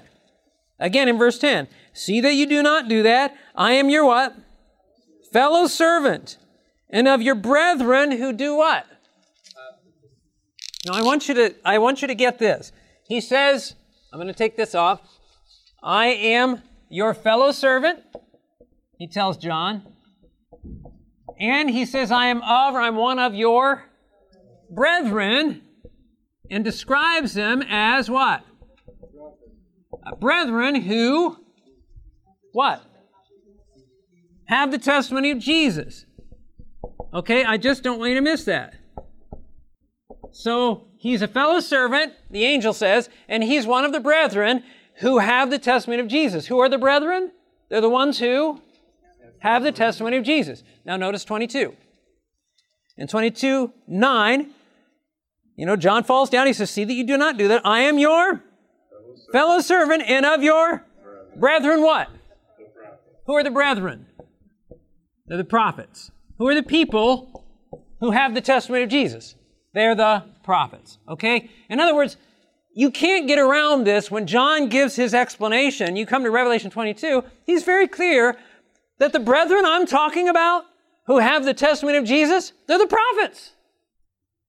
Which makes perfect sense then why in 19:10 he says, worship God, for the testimony of Jesus is the spirit of prophecy. Okay, there doesn't need to be any question in the mind of Seventh-day Adventists. And you've got to ask yourself why a self-proclaimed scholar would write a 4-page article trying to make his point about the testimony of Jesus, and oh, you know what? I did just happen to miss that one text in Revelation 22, 8 and 9. It's not anywhere in his article. He goes all over the Bible. You'd think you would start, if I'm wanting to know how the Bible uses a certain word, I would start with the same author in the same book. The closest I can get to the author explaining his usage is say, okay, did he use that phrase anywhere else in this book? And yet right there, Revelation, a few verses away, it's nowhere in his article. Why? Because it disproves the whole thing. His whole article is to try to say Seventh-day Adventists are off the deep end trying to prove this spirit. Has nothing to do with the gift of prophecy. Folks, it has everything to do with the gift of prophecy. So Revelation 22, 8 and 9 just explains Revelation 19:10. And I want you to understand this. I always ask this question, actually, and I asked it a little differently a minute ago. But when you come to Revelation 19:10, there are 3 characteristics in Revelation 19:10, not 2. And of course, we always talk about the keeping the commandments of God as one of the characteristics of the Remnant Church. And the other is they have the testimony of Jesus. But there is a third, very clear and important characteristic in Revelation 19:10 of the Remnant Church. Anybody know what it is? There is a third characteristic of the remnant church in Revelation 19:10. It's not that they keep the commandments. It's not that they have the testimony of Jesus. It's not the worshiping part. Very clear. And if I have to say it, you'll be like, ah! What's the very first thing? The dragon is enraged with the woman. Listen to me carefully. One of the identifying characteristics of the remnant church is the devil hates it. How would you expect the devil to publicize, or what publicity to give to this church that he hates? Folks, if you find a church that has everything, everybody says good things about it, that's not the remnant church. I had people come into my meetings that say, you know, I hear what you're saying, and it's all been from the Bible, it's been so good, but then I'm talking to my pastor, and you know, and he pointed me to stuff on the internet, and man, they say some bad stuff about your church, and I say, praise God. That's one of the identifying characteristics of the remnant church. Isn't it? What did Jesus say in Luke 6:46? Woe to you, or is it 6:26? Woe to you when all men speak well of you, for so did their fathers of the false prophets who were before you. You don't speak well of the true prophets, they stone the true prophets. And so just understand, it's Luke 6:26 or 46, and I'm not sure, one of the two. But the point is this, it shouldn't alarm us when people come up with all this stuff about the spirit of prophecy. I mean, when again, in the context of Revelation 19:10, the devil hates the remnant church, but what two things does he especially hate? The commandments. Why? Why does he hate the commandments so much? What is the function of God's law, as we learned the other day? What is the function of it? As the creator. I heard it over here. Romans 3:20, by the law is the knowledge of sin. And what happens when I see sin? Now I need Christ. I see my need for Christ, right? What about the prophets? What are the prophets doing? They're helping me see the sin that I can't see to point me to Christ. The devil hates it. He would much rather have us never know our need of Christ. Okay? So, you know, understand these things. Some people come out and they have their criticisms. It's to be expected. So the first thing in the study, you know, I don't go into all the Revelation 22:8 and 9 necessarily. I have been going into more stuff than I used to. Usually I want to make sure that a person at some point has some source. Because if you're studying with somebody and they come into the Seventh-day Adventist Church, it's not going to be too long, if not already, they haven't been exposed to some of this anti-Adventist stuff. And you got to have a way of dealing with that. And there are some good resources for that. But I'm giving you the 22:8 and 9, this background, because here's the thing. We've been saying this all week, you've got to be confident in this. If you're like, oh, well, you know, I don't know, maybe, I don't know, maybe that isn't one of the identifying characters. Maybe we're all wrong on this. Then you're not going to be able to teach it. You got to be confident that this is what the Scripture says. And folks, we are standing on solid footing when we say the testimony of Jesus is the gift of prophecy. That's one of God's character. I mean, honestly, you're giving identifying characteristics. If I tell you to go pick somebody up at the airport, you're like, who do I look for? Look for the guy in jeans and tennis shoes. Oh, okay, I'll spot him right away. I mean, identifying characteristics need to be unique, right? Oh, you know, look, the Last Day Church just believes in, and of course they make the commandments of God that you believe you should love. They believe you should love, and that you talk about Jesus. Oh yeah, that's really narrows it down for professed Christians. I mean, every professed Christian does that. What are the unique? It's they keep the commandments of God, including the Sabbath commandment, and they have the gift of prophecy. Now that narrows it down. That's the point of unidentifying characteristic. Yes? Well, even though, I don't have writings like Ellen White, but by learning this and then teaching it as members of the Seventh-day Adventist Church, we are becoming prophets. I wouldn't say that. You wouldn't go that far? I wouldn't go that far. And here's why, and I want to make this distinction. We're going to see it in the study. And understand something about prophets. There is no other gift like the prophet. And the difference in the prophet is what we call, and if you've been going to, you haven't been because you've been here, but you're going to get the information, right? From Dr. Waleen's seminar on inspiration. Inspiration is the term we use to describe basically the writings of prophets, right? The Bible is inspired. It's not like another book. You know, there are a lot of good Christian books, and we use the word inspired loosely in the Christian church today. We say, oh, you know, that book, I think that book is inspired. Oh, that speaker is inspired. No, they're not. Inspiration in a theological sense is something that only happens to a prophet. It's a direct communication from God to the prophet. And God guides that communication. So something else may be inspirational, but the writings of prophets, the reason that's important is, the reason Scripture is so important to us is because it's inspired. It's not the words of man, even though God employed man to write it. It's the Word of God. There's not error mixed in with it. I mean, I can buy something from the best author in the ABC, and yet there's going to have, I can't be like, hey, excluding inspired writers. Ellen White, if she was a prophet of God, just like the Bible prophets, what that means is you don't have human philosophies or ideologies or opinions mixed in with it. Okay? And that her writings are considered inspired because we believe she was a prophet. And that's where the difference will be, where we wouldn't say, where we can communicate the words of the prophets, but to be a prophet is to have that connection, the inspired connection. And sometimes people get confused because of the setting that we're in. We talk a lot about Ellen White in regard to the spirit of prophecy, but Seventh-day Adventists don't believe the spirit of prophecy is Ellen White. We believe the spirit of prophecy is all the prophets, way back from the beginning. We just are talking in a present-day context generally. But the spirit of prophecy, the gift of prophecy, is something God has always used. So the lesson is going to cover that.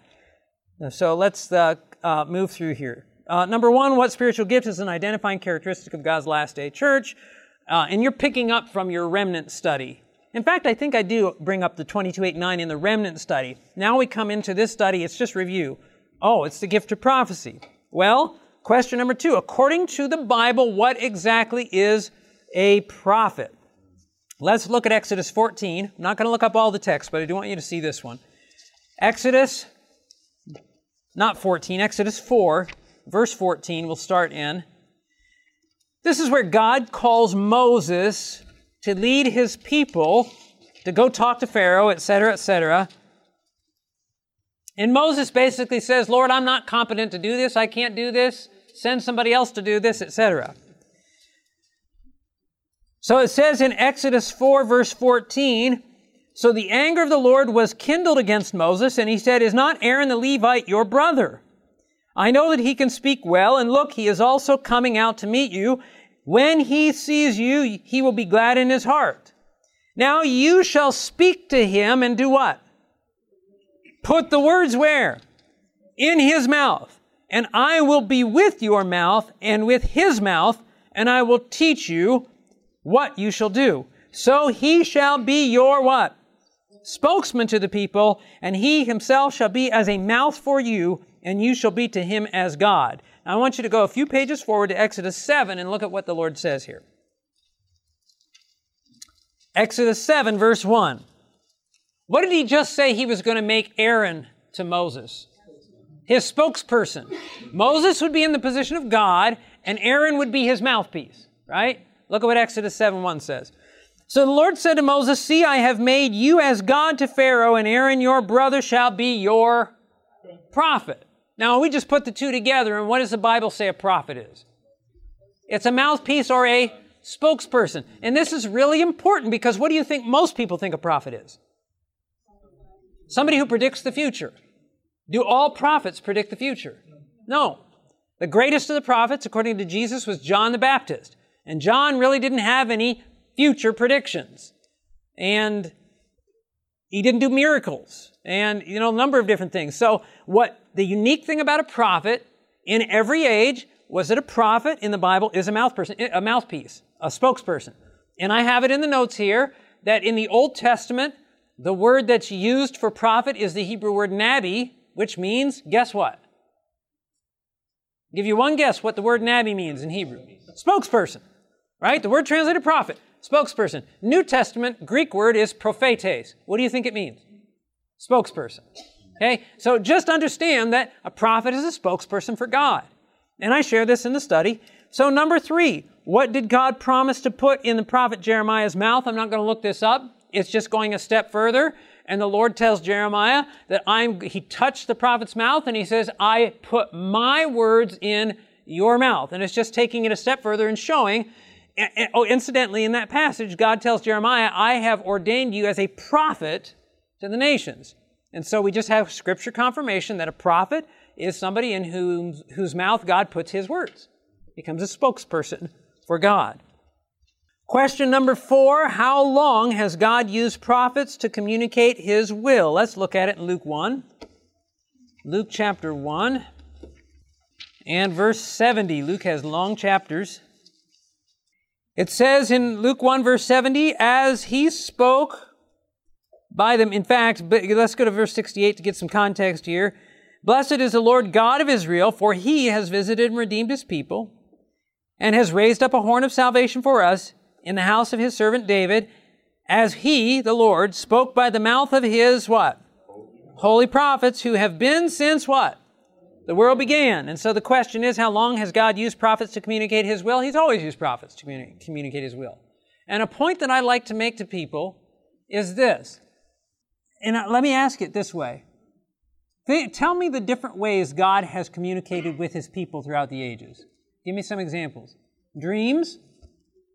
Did everybody who received a dream, was everybody who received a dream a prophet? Give me an example. Okay, Nebuchadnezzar's one, right? Okay? And we could give out, Pharaoh had dreams and Joseph interpreted and that kind of thing. What other ways has God communicated with his people? Okay, visions, similar dreams. Donkeys, okay? It's true. It's true. What else? Okay, face to face, which is theophany, they call that. What else? Okay, the fleece, the Urim and the Thummim, right? In other words, there are a number of different ways God communicated. He communicated from the pillar of cloud and the pillar of fire. What's that? Handwriting on the wall. Handwriting on the wall, right? Handwriting in the sand when Jesus wrote. So there's a number of ways that God has communicated. He's not limited. But let me ask you this. What is his chosen method? What do we see most of the time? Prophets. In other words, prophets, you got to understand that God, it's not up to me or you to dictate how God's going to communicate to me. Right? I can be like, Lord, no. If you got something to say to me, you say it yourself. No, God chooses. And God, in Scripture, we find that through all the ages, His chosen method of communication has been through the prophets. And I like to bring out here that the Bible is the product of the prophetic gift. Right? We would not have it. A lot of people don't put that together. They're like, well, prophets, well, I kind of like my Bible. Good. You like the prophets then, because the prophets, we consider everybody who wrote in the Bible that they wrote by the gift of inspiration, which is given to prophets. You don't always think of King Solomon as a prophet, but he was a prophet. He wrote in Scripture. Everybody who wrote in Scripture had the prophetic gift. That's the means that they wrote by. That's inspiration. And so the Bible is the product of the prophets. Now, there were some people who heard the prophets speak or received communication from the prophets, but now we live way beyond Jeremiah and Isaiah. How do we know what they said? How do we benefit? Right here. Right? The Scripture is the testimony of prophets to us today. So God has always used prophets to communicate His will. And that's what question number 5. How do we benefit from the messages of the prophets? It talks about the prophetic word or the prophetic scriptures in Romans 1:2. So just making that point that we benefit because some of the prophets wrote things down. I don't know that I go into it here in this particular study. Yes, I guess I did. We'll come up to it. So anyway, not all the prophets wrote, which we'll see in a minute, but that's how we benefit, is the prophets communicated by putting it in Scripture. Question number 6. Who does Peter say spoke through the Old Testament prophets? And I really like this one. I want you to look at it in 1 Peter chapter 1. I remember the first time I stumbled upon this. I mean, you don't stumble because the Lord leads you into things, but it was so cool. 1 Peter chapter 1, and starting in verse 10. So after the book of Hebrews, you have James and then 1 Peter. 1 Peter 1, verse 10. And it's a little wordy here. Peter's talking about something else, but you get the point in a minute. Peter's talking about the gospel message, the plan of salvation that God has always known, but it wasn't always clear to man. And so he says in verse 10, of this salvation, basically that I've been telling you about, he says, of this salvation, the who? The prophets have inquired and searched carefully, who prophesied of the grace that would come to you, searching what or what manner of time the Spirit of Christ who was in them was indicating when He testified beforehand the sufferings of Christ and the glories that would follow. To them, who's them? The prophets, it was revealed that not to themselves, but to who? To us they were ministering the things which now have been reported to you through those who have preached the gospel to you by the Holy Spirit sent from heaven, things which angels desire to look into. Now the basic point Peter's making is this plan of salvation, even the prophets wrote about it, but the prophets who wrote about it didn't understand it as clearly as you're understanding it. The prophets who wrote about it searched their own prophecies trying to understand what they were pointing to. And they came to the realization that it was not for themselves. What does he say? It was revealed to them, not to themselves, but to us they were ministering these things. That those prophecies were going to find their fulfillment down in the future. Okay? Now that's not the point. But I'm trying to have you understand the passage, and now I want to make the point out of it. But do you understand the point, what Peter's saying here? He's just saying, he's talking about how the prophets foretold the coming of Christ, and it really didn't meet its...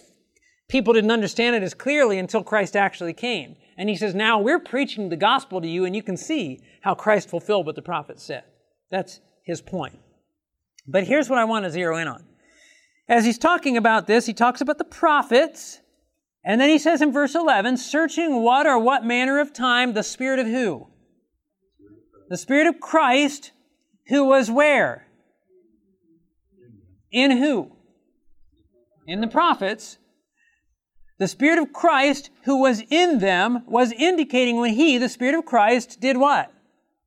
Testified beforehand. In other words, way back when the prophets wrote, Christ testified through them. When a person testifies, we might say that they're giving their what? Testimony. Who was in the prophets giving his testimony, according to Peter? Jesus was in the prophets giving his testimony. So could we call the gift of prophecy the testimony of Jesus? And that's exactly what John does in Revelation chapter 19, verse 10, right? And so here's just another confirmation of that. But here's the question we want to ask, and it's asked in the study. Who does Peter say spoke through the Old Testament prophets? Christ.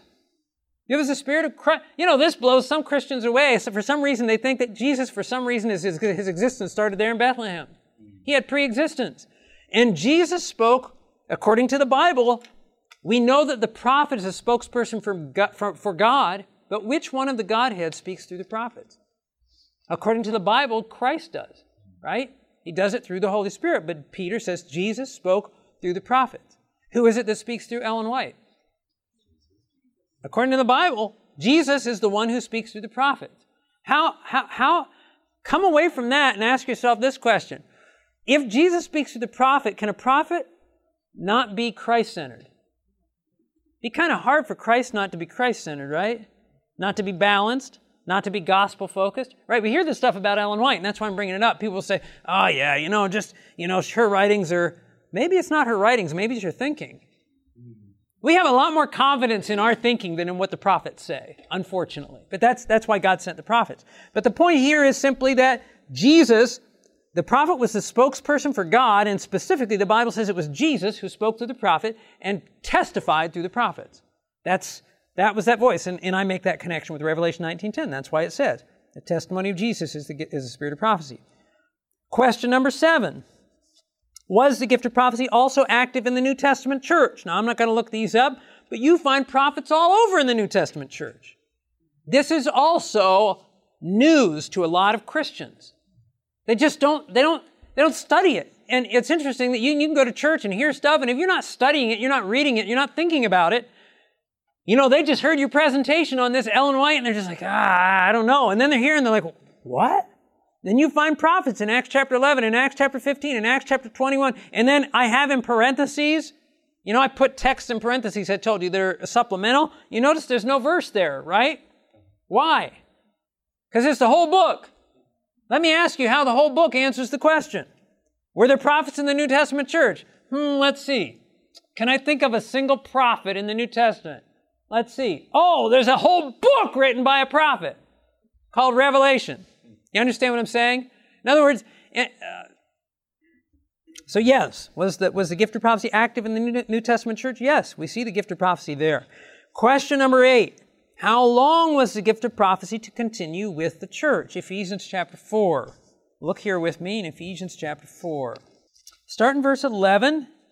This is talking about when Christ ascended to heaven and then He poured out these spiritual gifts. And it says in verse 11, He Himself gave some to be apostles, some what?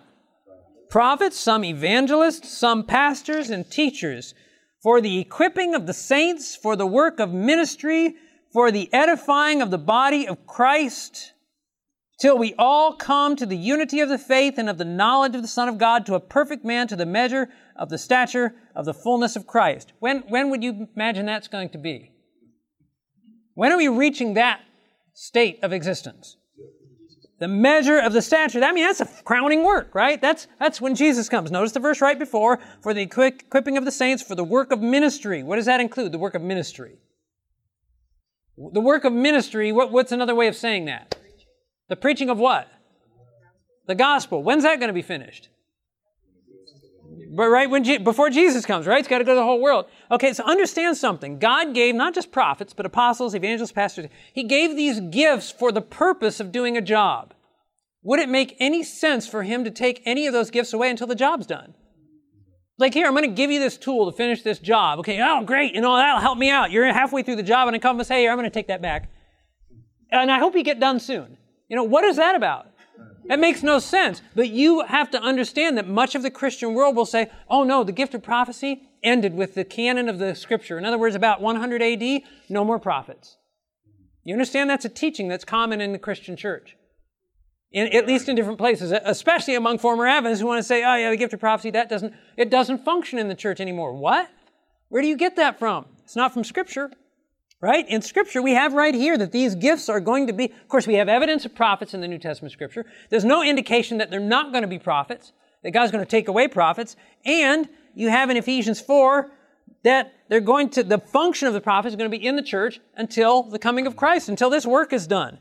The saints, the equipping of the saints, the work of ministry, the edifying of the body of Christ, the mission has to be carried out. So the question, how long was the gift of prophecy to continue with the church?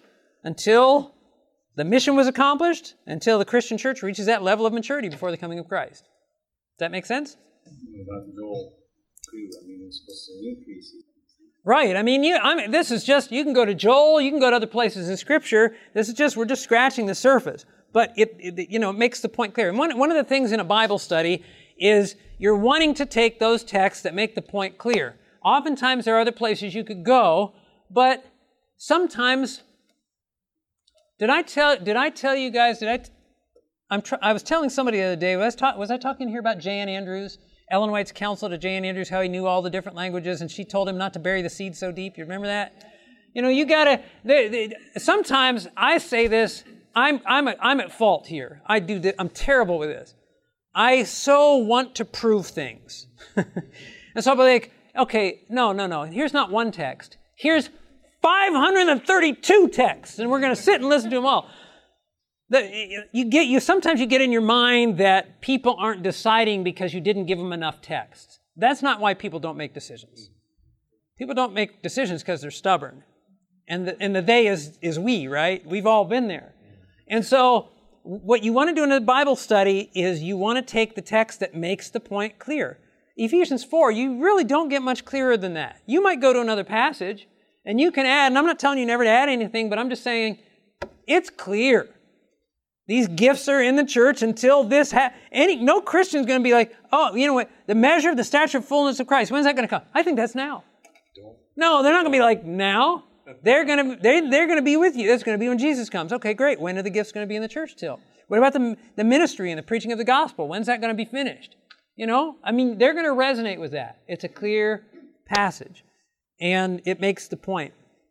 So, and this is where I told you when you're putting a study together, you might have a text that you like that you think is clearer.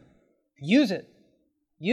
Instead of the other. Just supplement it or substitute it but make sure it makes the point, conveys the point. Now, number 9. Did all prophets write books of the Bible? I've got just one verse we're going to look at, again, to make the point. And there are lots more that could be looked at, but this establishes it in 2 Chronicles 9. And this is important for Seventh-day Adventists. I mean, I remember learning this and thinking, I didn't realize this before. A lot of what we're doing in this lesson is just acquainting them with what the Bible says about prophets. Once you understand what the Bible says about prophets, it's a lot easier to talk about prophets and have realistic expectations. 2 Chronicles chapter 9 and verse 29. Now notice what it says here. Now the rest of the acts of Solomon, first and last, are they not written in the book of Nathan the prophet, in the prophecy of Ahijah the Shilonite, and in the visions of Iddo the seer concerning Jeroboam the son of Nebat? How many of you have read the book of Nathan? If you have, it's a counterfeit. Okay? We don't have a book of Nathan. One of these lost books people come up with. Okay? But the Bible says the prophet Nathan wrote a book. It says Ahijah the prophet, Iddo the prophet. Right? There's 3. So the question is, did all prophets write books of the Bible? Evidently not. And in the parentheses you have, or not parentheses, but in the italics, you have the explanation. There are 3, when you're talking in theological circles, there are 3 kinds of prophets that we talk about. There are prophets that we call canonical. Okay? The canon is a word that's used in theology. It means library, and it talks about it's basically the Scripture. We see the canon of Scripture. The books in the Bible are the canon. A canonical prophet would be a prophet like Jeremiah or Isaiah or Daniel or somebody included in that, or Paul or whatever. I'm sorry. Not canonical, but literary canonical. Literary means they wrote something, and canonical means it was in the canon of Scripture. But there's also, according to the Bible, literary non-canonical, right? We just read them. There are prophets who wrote, but their writings aren't included in the Scripture. Just because they were a prophet didn't mean they made it into the Scripture. Why? I don't know. God didn't explain to us why.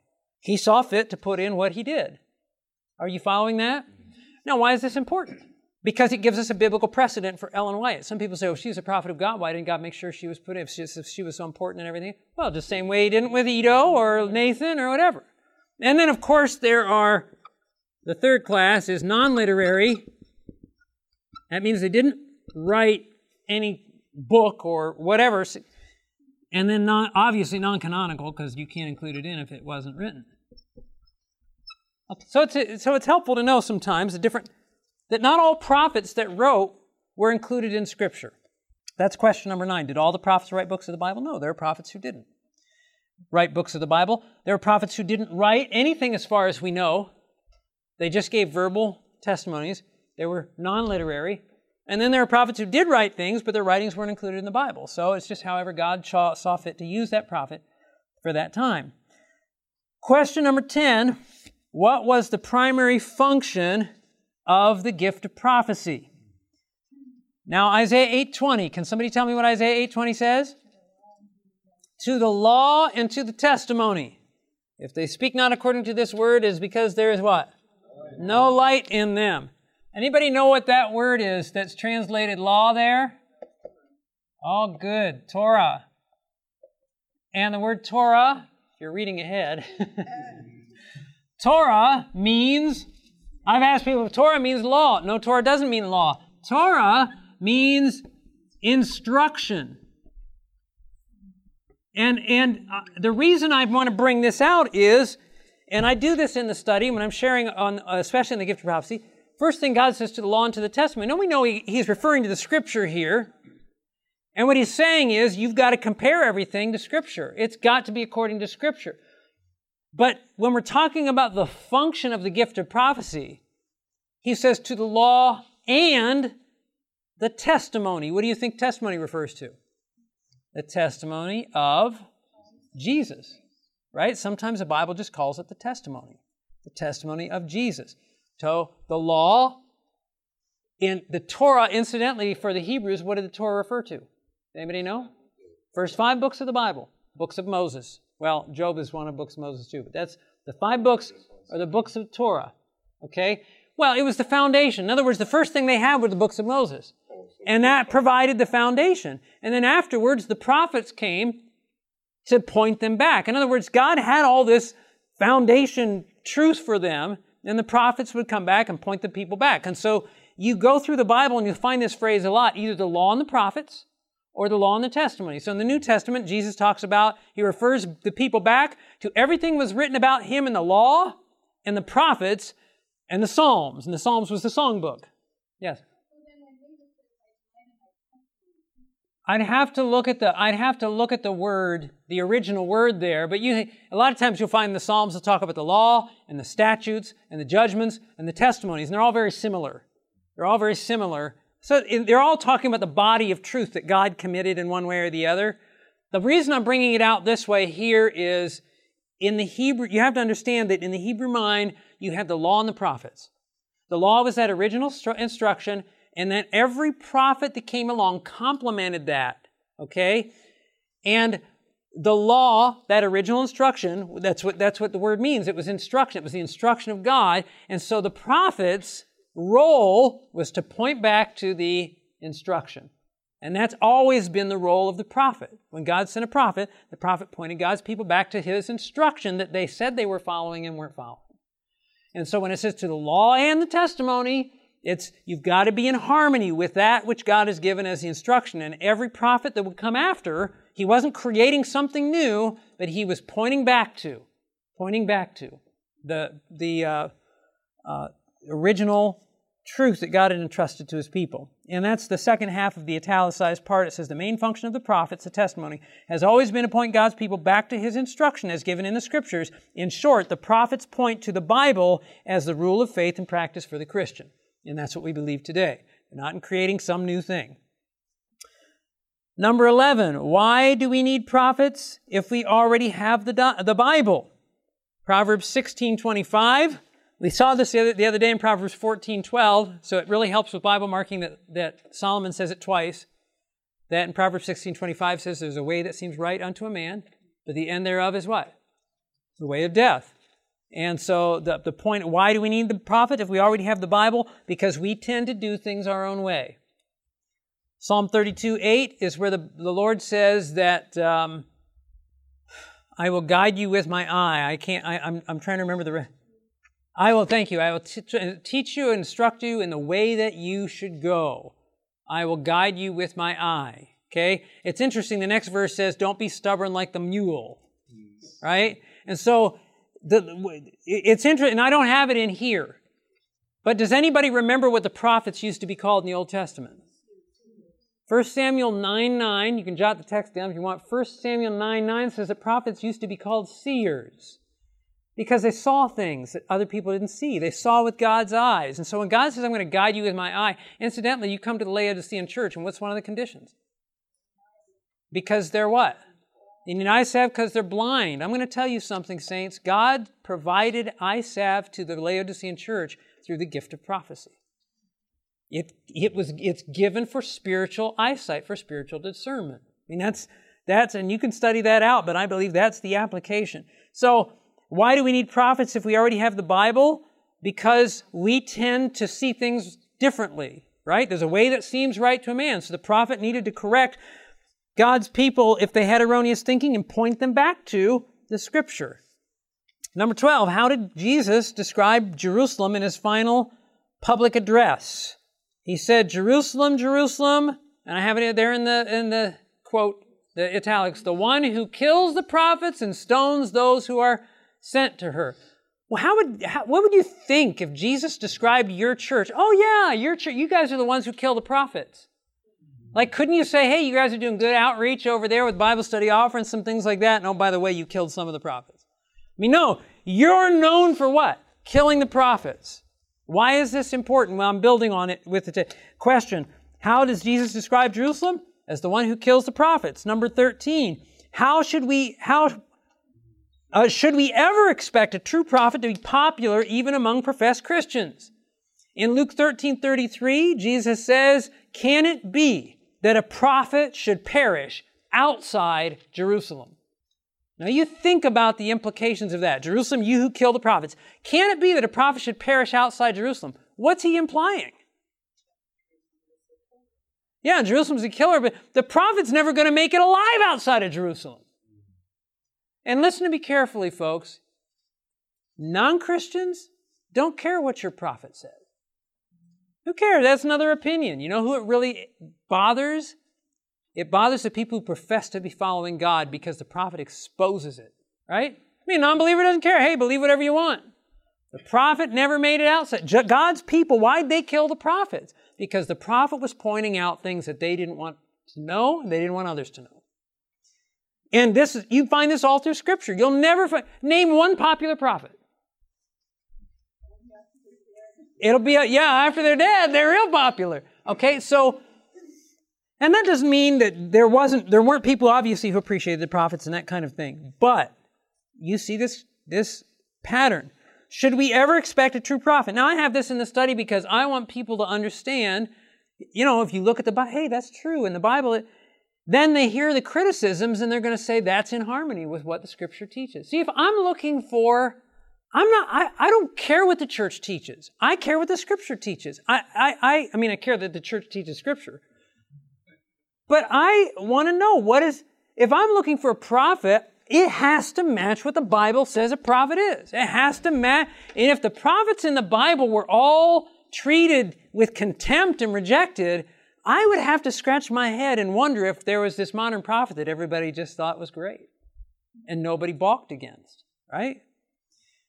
Bible says, the question is, should we ever expect a true prophet to be popular even among Christians? No. And I put in the italics, the prophets were categorically rejected by the people of God. You see this over and over. Number 14, why were the false prophets so popular? And I have Luke 6:26. Luke 6:26 says, "Woe to you when all men speak well of you." Why were the false prophets popular? Because they spoke well of you.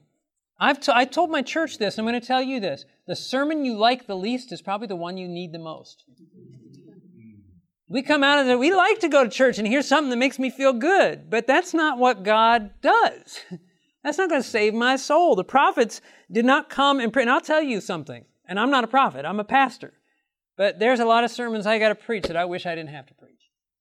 I wish I could modify it and say, Lord, I'm going to preach this one because they're going to like this one. Lord says, no, you're not going to preach that one. You're going to preach this one. Lord, they're going to hate that one. I don't care they're going to hate that one. They need that one. And he sent the prophets with it. Ellen White said at one point, I'd rather have both arms torn off at the shoulders than to have another vision. No. She said, that was another, I mixed two things up. She said, I'd rather die than have another vision.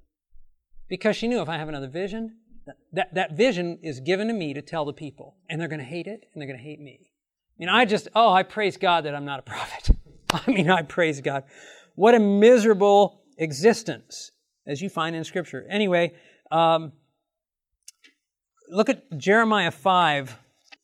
Jeremiah chapter 5, verse 31.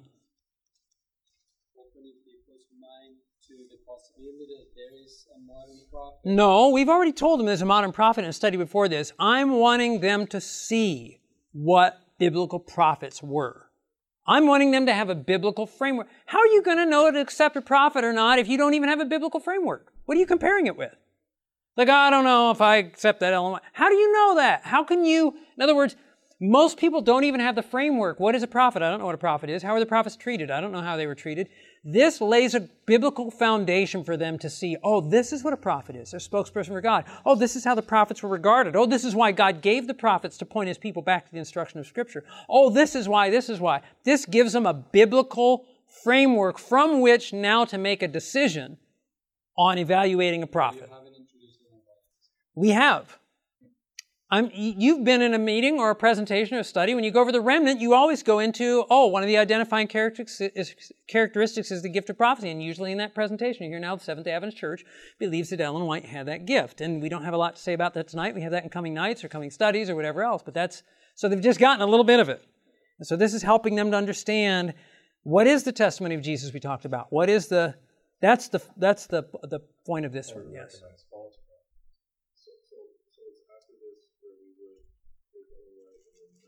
I'm going to show you that in just a minute, and I'm going to do it quickly. What I'm going to do is this. Could somebody go ahead and switch the air back on? And then I hate to not have... I was wanting to give a break, but we've got 15 minutes, and I'm going to highlight the next study. This one is more key. I'll show you that in a minute. I'm going to highlight the next study, but I'm going to have you stand up and why don't you stand up now? And just, again, I wish I'd give you a break, but then, we're into lunchtime. So I want to finish the points in this. Now, while you're standing, I'm going to look at Jeremiah 5 that we turn to. Verse 31, the Bible says, the prophets prophesy falsely. That means they tell the people what's not true. And the priests rule by their own power, and my people love to have it so. Well, what's it saying? People like the false prophesyings. Why? Because it doesn't point out their errors. And so it's not hard to figure out why the people like the false prophets and hated the true prophets. Okay, number 15. You can go ahead and sit back down.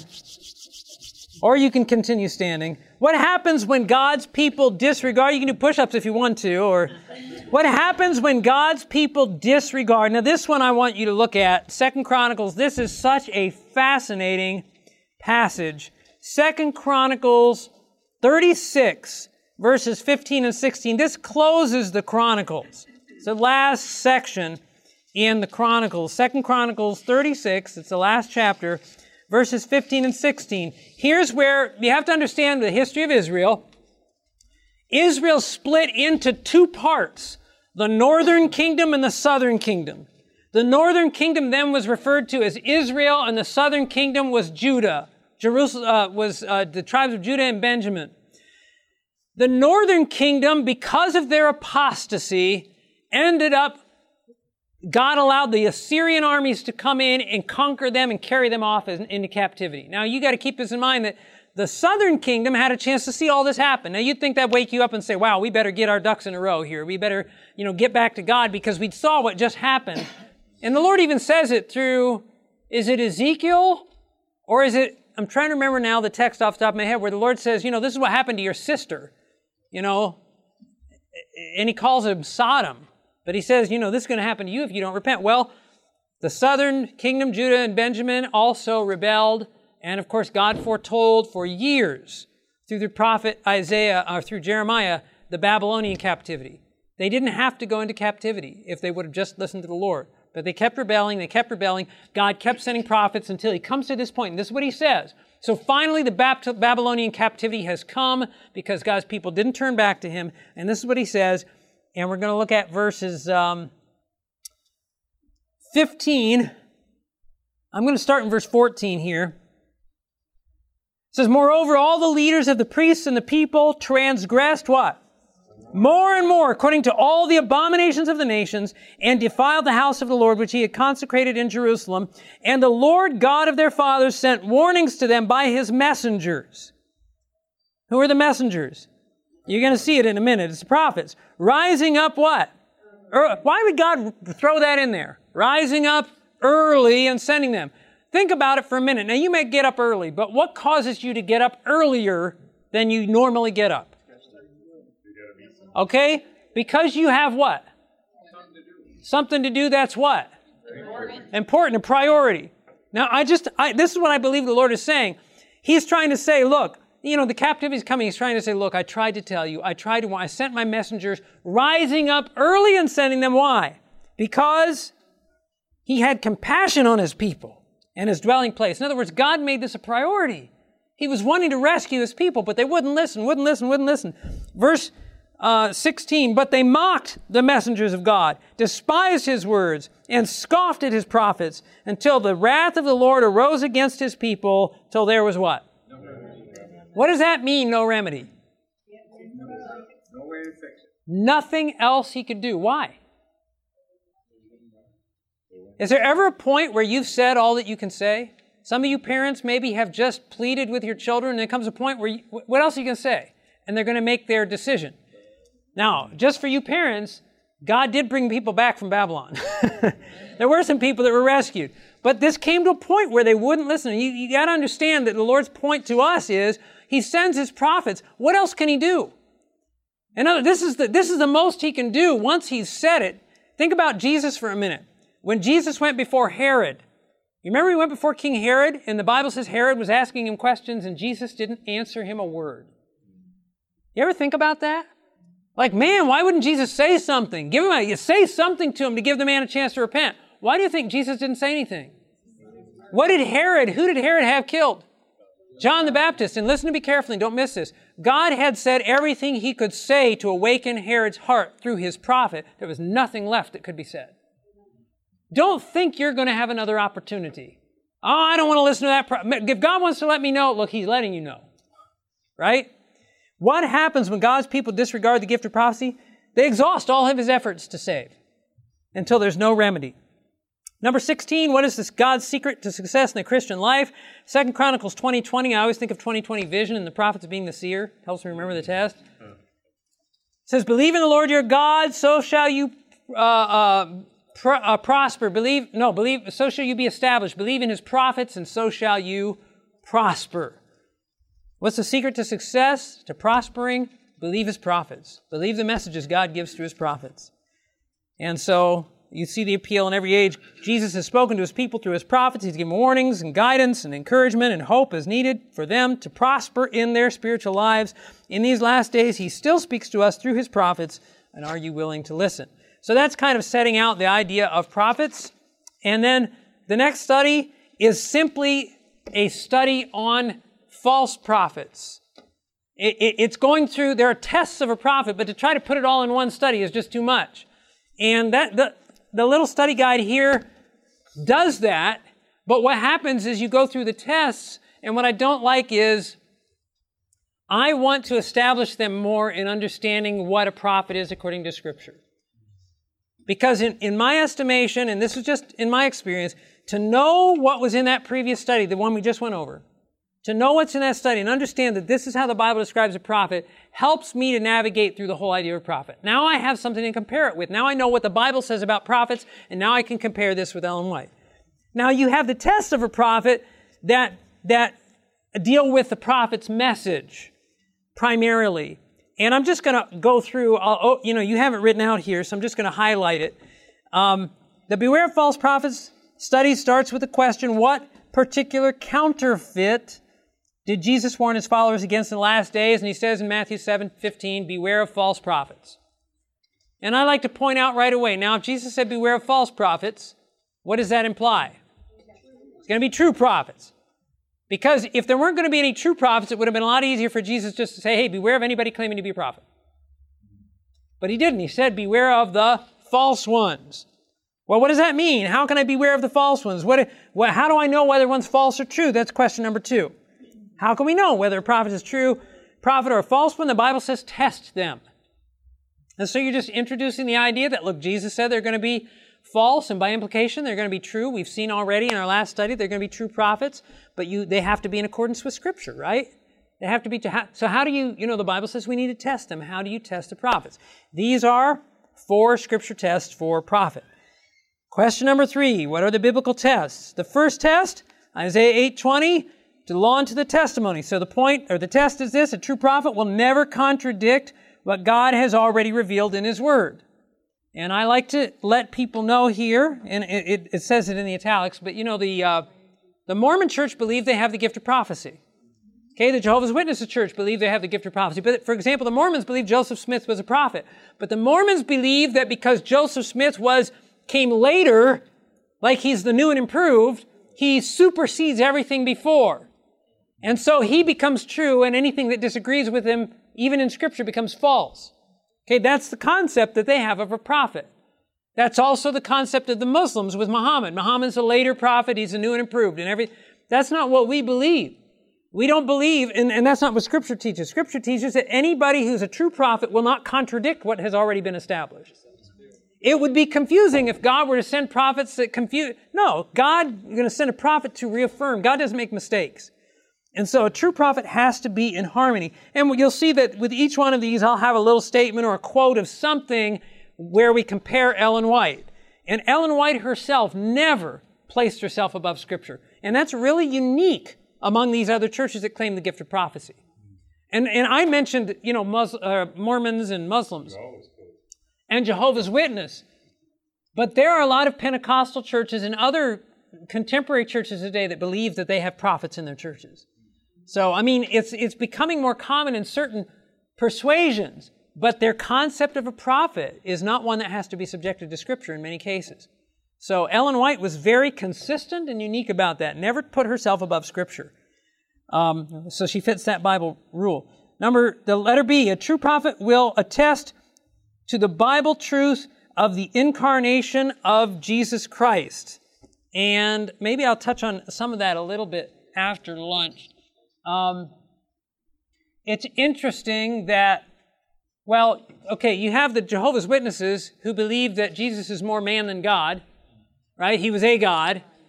You have the Catholics who believe he was more God than man. So they have these levels of intercession. Like in Catholicism, that's why you have the Mother Mary. That's why you have all the saints. You kind of pave the way to the Father and to Jesus because he's so holy. And so you have the Immaculate Conception. I don't know if you're aware of the Immaculate Conception doctrine is not that Jesus was born from a virgin. The Immaculate Conception doctrine was that Mary was born sinless. Are you aware of that? So she could have a sinless child. Because they have Christ so far removed from humanity. So he's more God than man, and in Jehovah's Witnesses, he's more man than God. No, we believe that the Scripture teaches that he was fully God and fully man. And yet he never sinned and was tempted in all the way. And so this is a truth that obviously a true prophet is going to bear witness to, but a false prophet will not. So that's another one of the tests. And you can read about that in the italics. Letter C. A true prophet will be known by the fruit of their character and ministry. And the Bible says you'll know them by their fruits. And I break that into two things. By their character and their ministry. Number one, you wouldn't expect a true prophet of God to be living like a heathen. Right? So you're going to expect some level of... You're not going to expect a true prophet is still a person, is still a human being, and you see that in the Bible. They still have faults. So don't expect more than humanity out of a prophet. But a true prophet of God is going to be seeking to live by Christian principle. Okay? And we have that in Ellen White. We have that in testimony from people who are outside of our church, of her life and what have you. But the other aspect of by their fruits is not just by the way they live, but the fruit of their teaching. Right? If somebody follows the teaching of a prophet, if it's a true prophet, that teaching ought to lead that person to become more Christ-like. If the teaching is leading somebody away from Christ in the Bible, then that's not the fruit of the teaching of a true prophet. And there's an interesting study referenced here in the italicized part that they did at Andrews University. Really, a couple of the fascinating parts about it were they studied Seventh-day Adventists, two groups. One group who read Ellen White's writings on a regular basis and one that didn't. And the ones who read her writings on a regular basis actually spent more time in Scripture. And it's interesting because people say, well, they spend all their time in Ellen White. No, the people who spend their time reading Ellen White spend more time reading the Bible than those who don't read Ellen White. They also had more confidence in their church, more assurance of salvation, all these positive fruits of teaching. And so I have that listed in the study. Letter D, a true prophet's predictions will always come to pass. And that goes with letter number 4. What did God promise if a nation turned from its course of action? And what we're doing in number 4 is, and I'll put it together, a true prophet's predictions come to pass unless they are conditional prophecies. And you have to understand that the Bible has certain prophecies that a prophet gave that were conditional. The most well-known, and you've probably heard this before, is the prophecy of Jonah. When Jonah went to prophesy against Nineveh, what was his message? Does anybody remember? He said, no, there wasn't repent or else. It was 40 days and Nineveh's going to be destroyed, period. There was no repent, there was no second chance, there was no anything. And yet, they repented and they had a second chance. Why? Well, Jeremiah spells that out. Elsewhere in Scripture, God says, if a nation turns, then I can change what I was going to do. If I was going to bring destruction, I can relent. Or if I was going to bring blessings and they turn from me, then they'll have destruction. And so what God does is He introduces the conditional element and just makes the point that when a prophet prophesies something, it's a true prophet of God, that prophecy is going to happen unless there's a conditional element. And then the condition is not always stated. It wasn't stated by Jonah. And there are cases in Ellen White's ministry where she would give a prophecy that was conditional, and it didn't come to pass, and people say, oh, she's a false prophet. No, it was a conditional prophecy, and it's clear that it's conditional. There's an example I can give you, but I don't want to skip that. So what I'm going to do is I'm going to pick that up after lunch as we finish up. There's these couple last ones I just want to make a couple points on, and more time than I want to take right now at the moment. So sorry for skipping the break. This afternoon we're going to finish up. So let's have a word of prayer. Now let me ask you this. Is there anybody here? If there's anybody here who wants the materials and you didn't get them, my wife is here to take payment for that, or if you haven't paid. So if you haven't received the materials, the binder and the study guides and the fundamentals of faith, you can do that after class. See me or her, she's there in the back. And then if you haven't paid yet, you can see her to do that. And you're set up for credit card.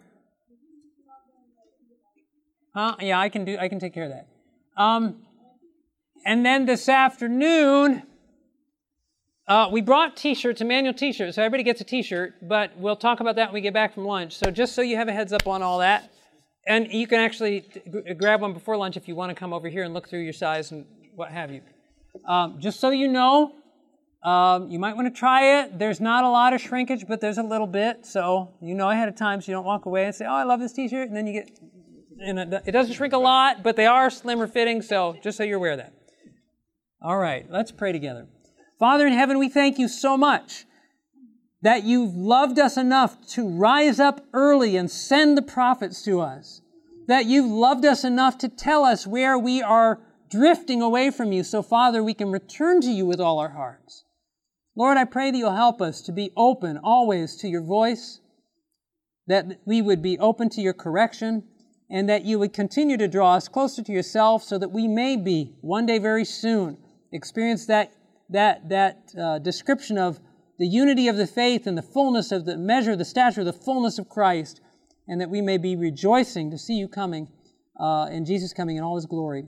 Father, bless us now as we go to our lunch and bring us back together this afternoon as we seek to learn more and to spread your gospel to the world around us. We ask and pray it all in Jesus' name and for his sake. Amen. This media was brought to you by Audioverse, a website dedicated to spreading God's Word through free sermon audio and much more. If you would like to know more about Audioverse, or if you would like to listen to more sermons, please visit www.audioverse.org.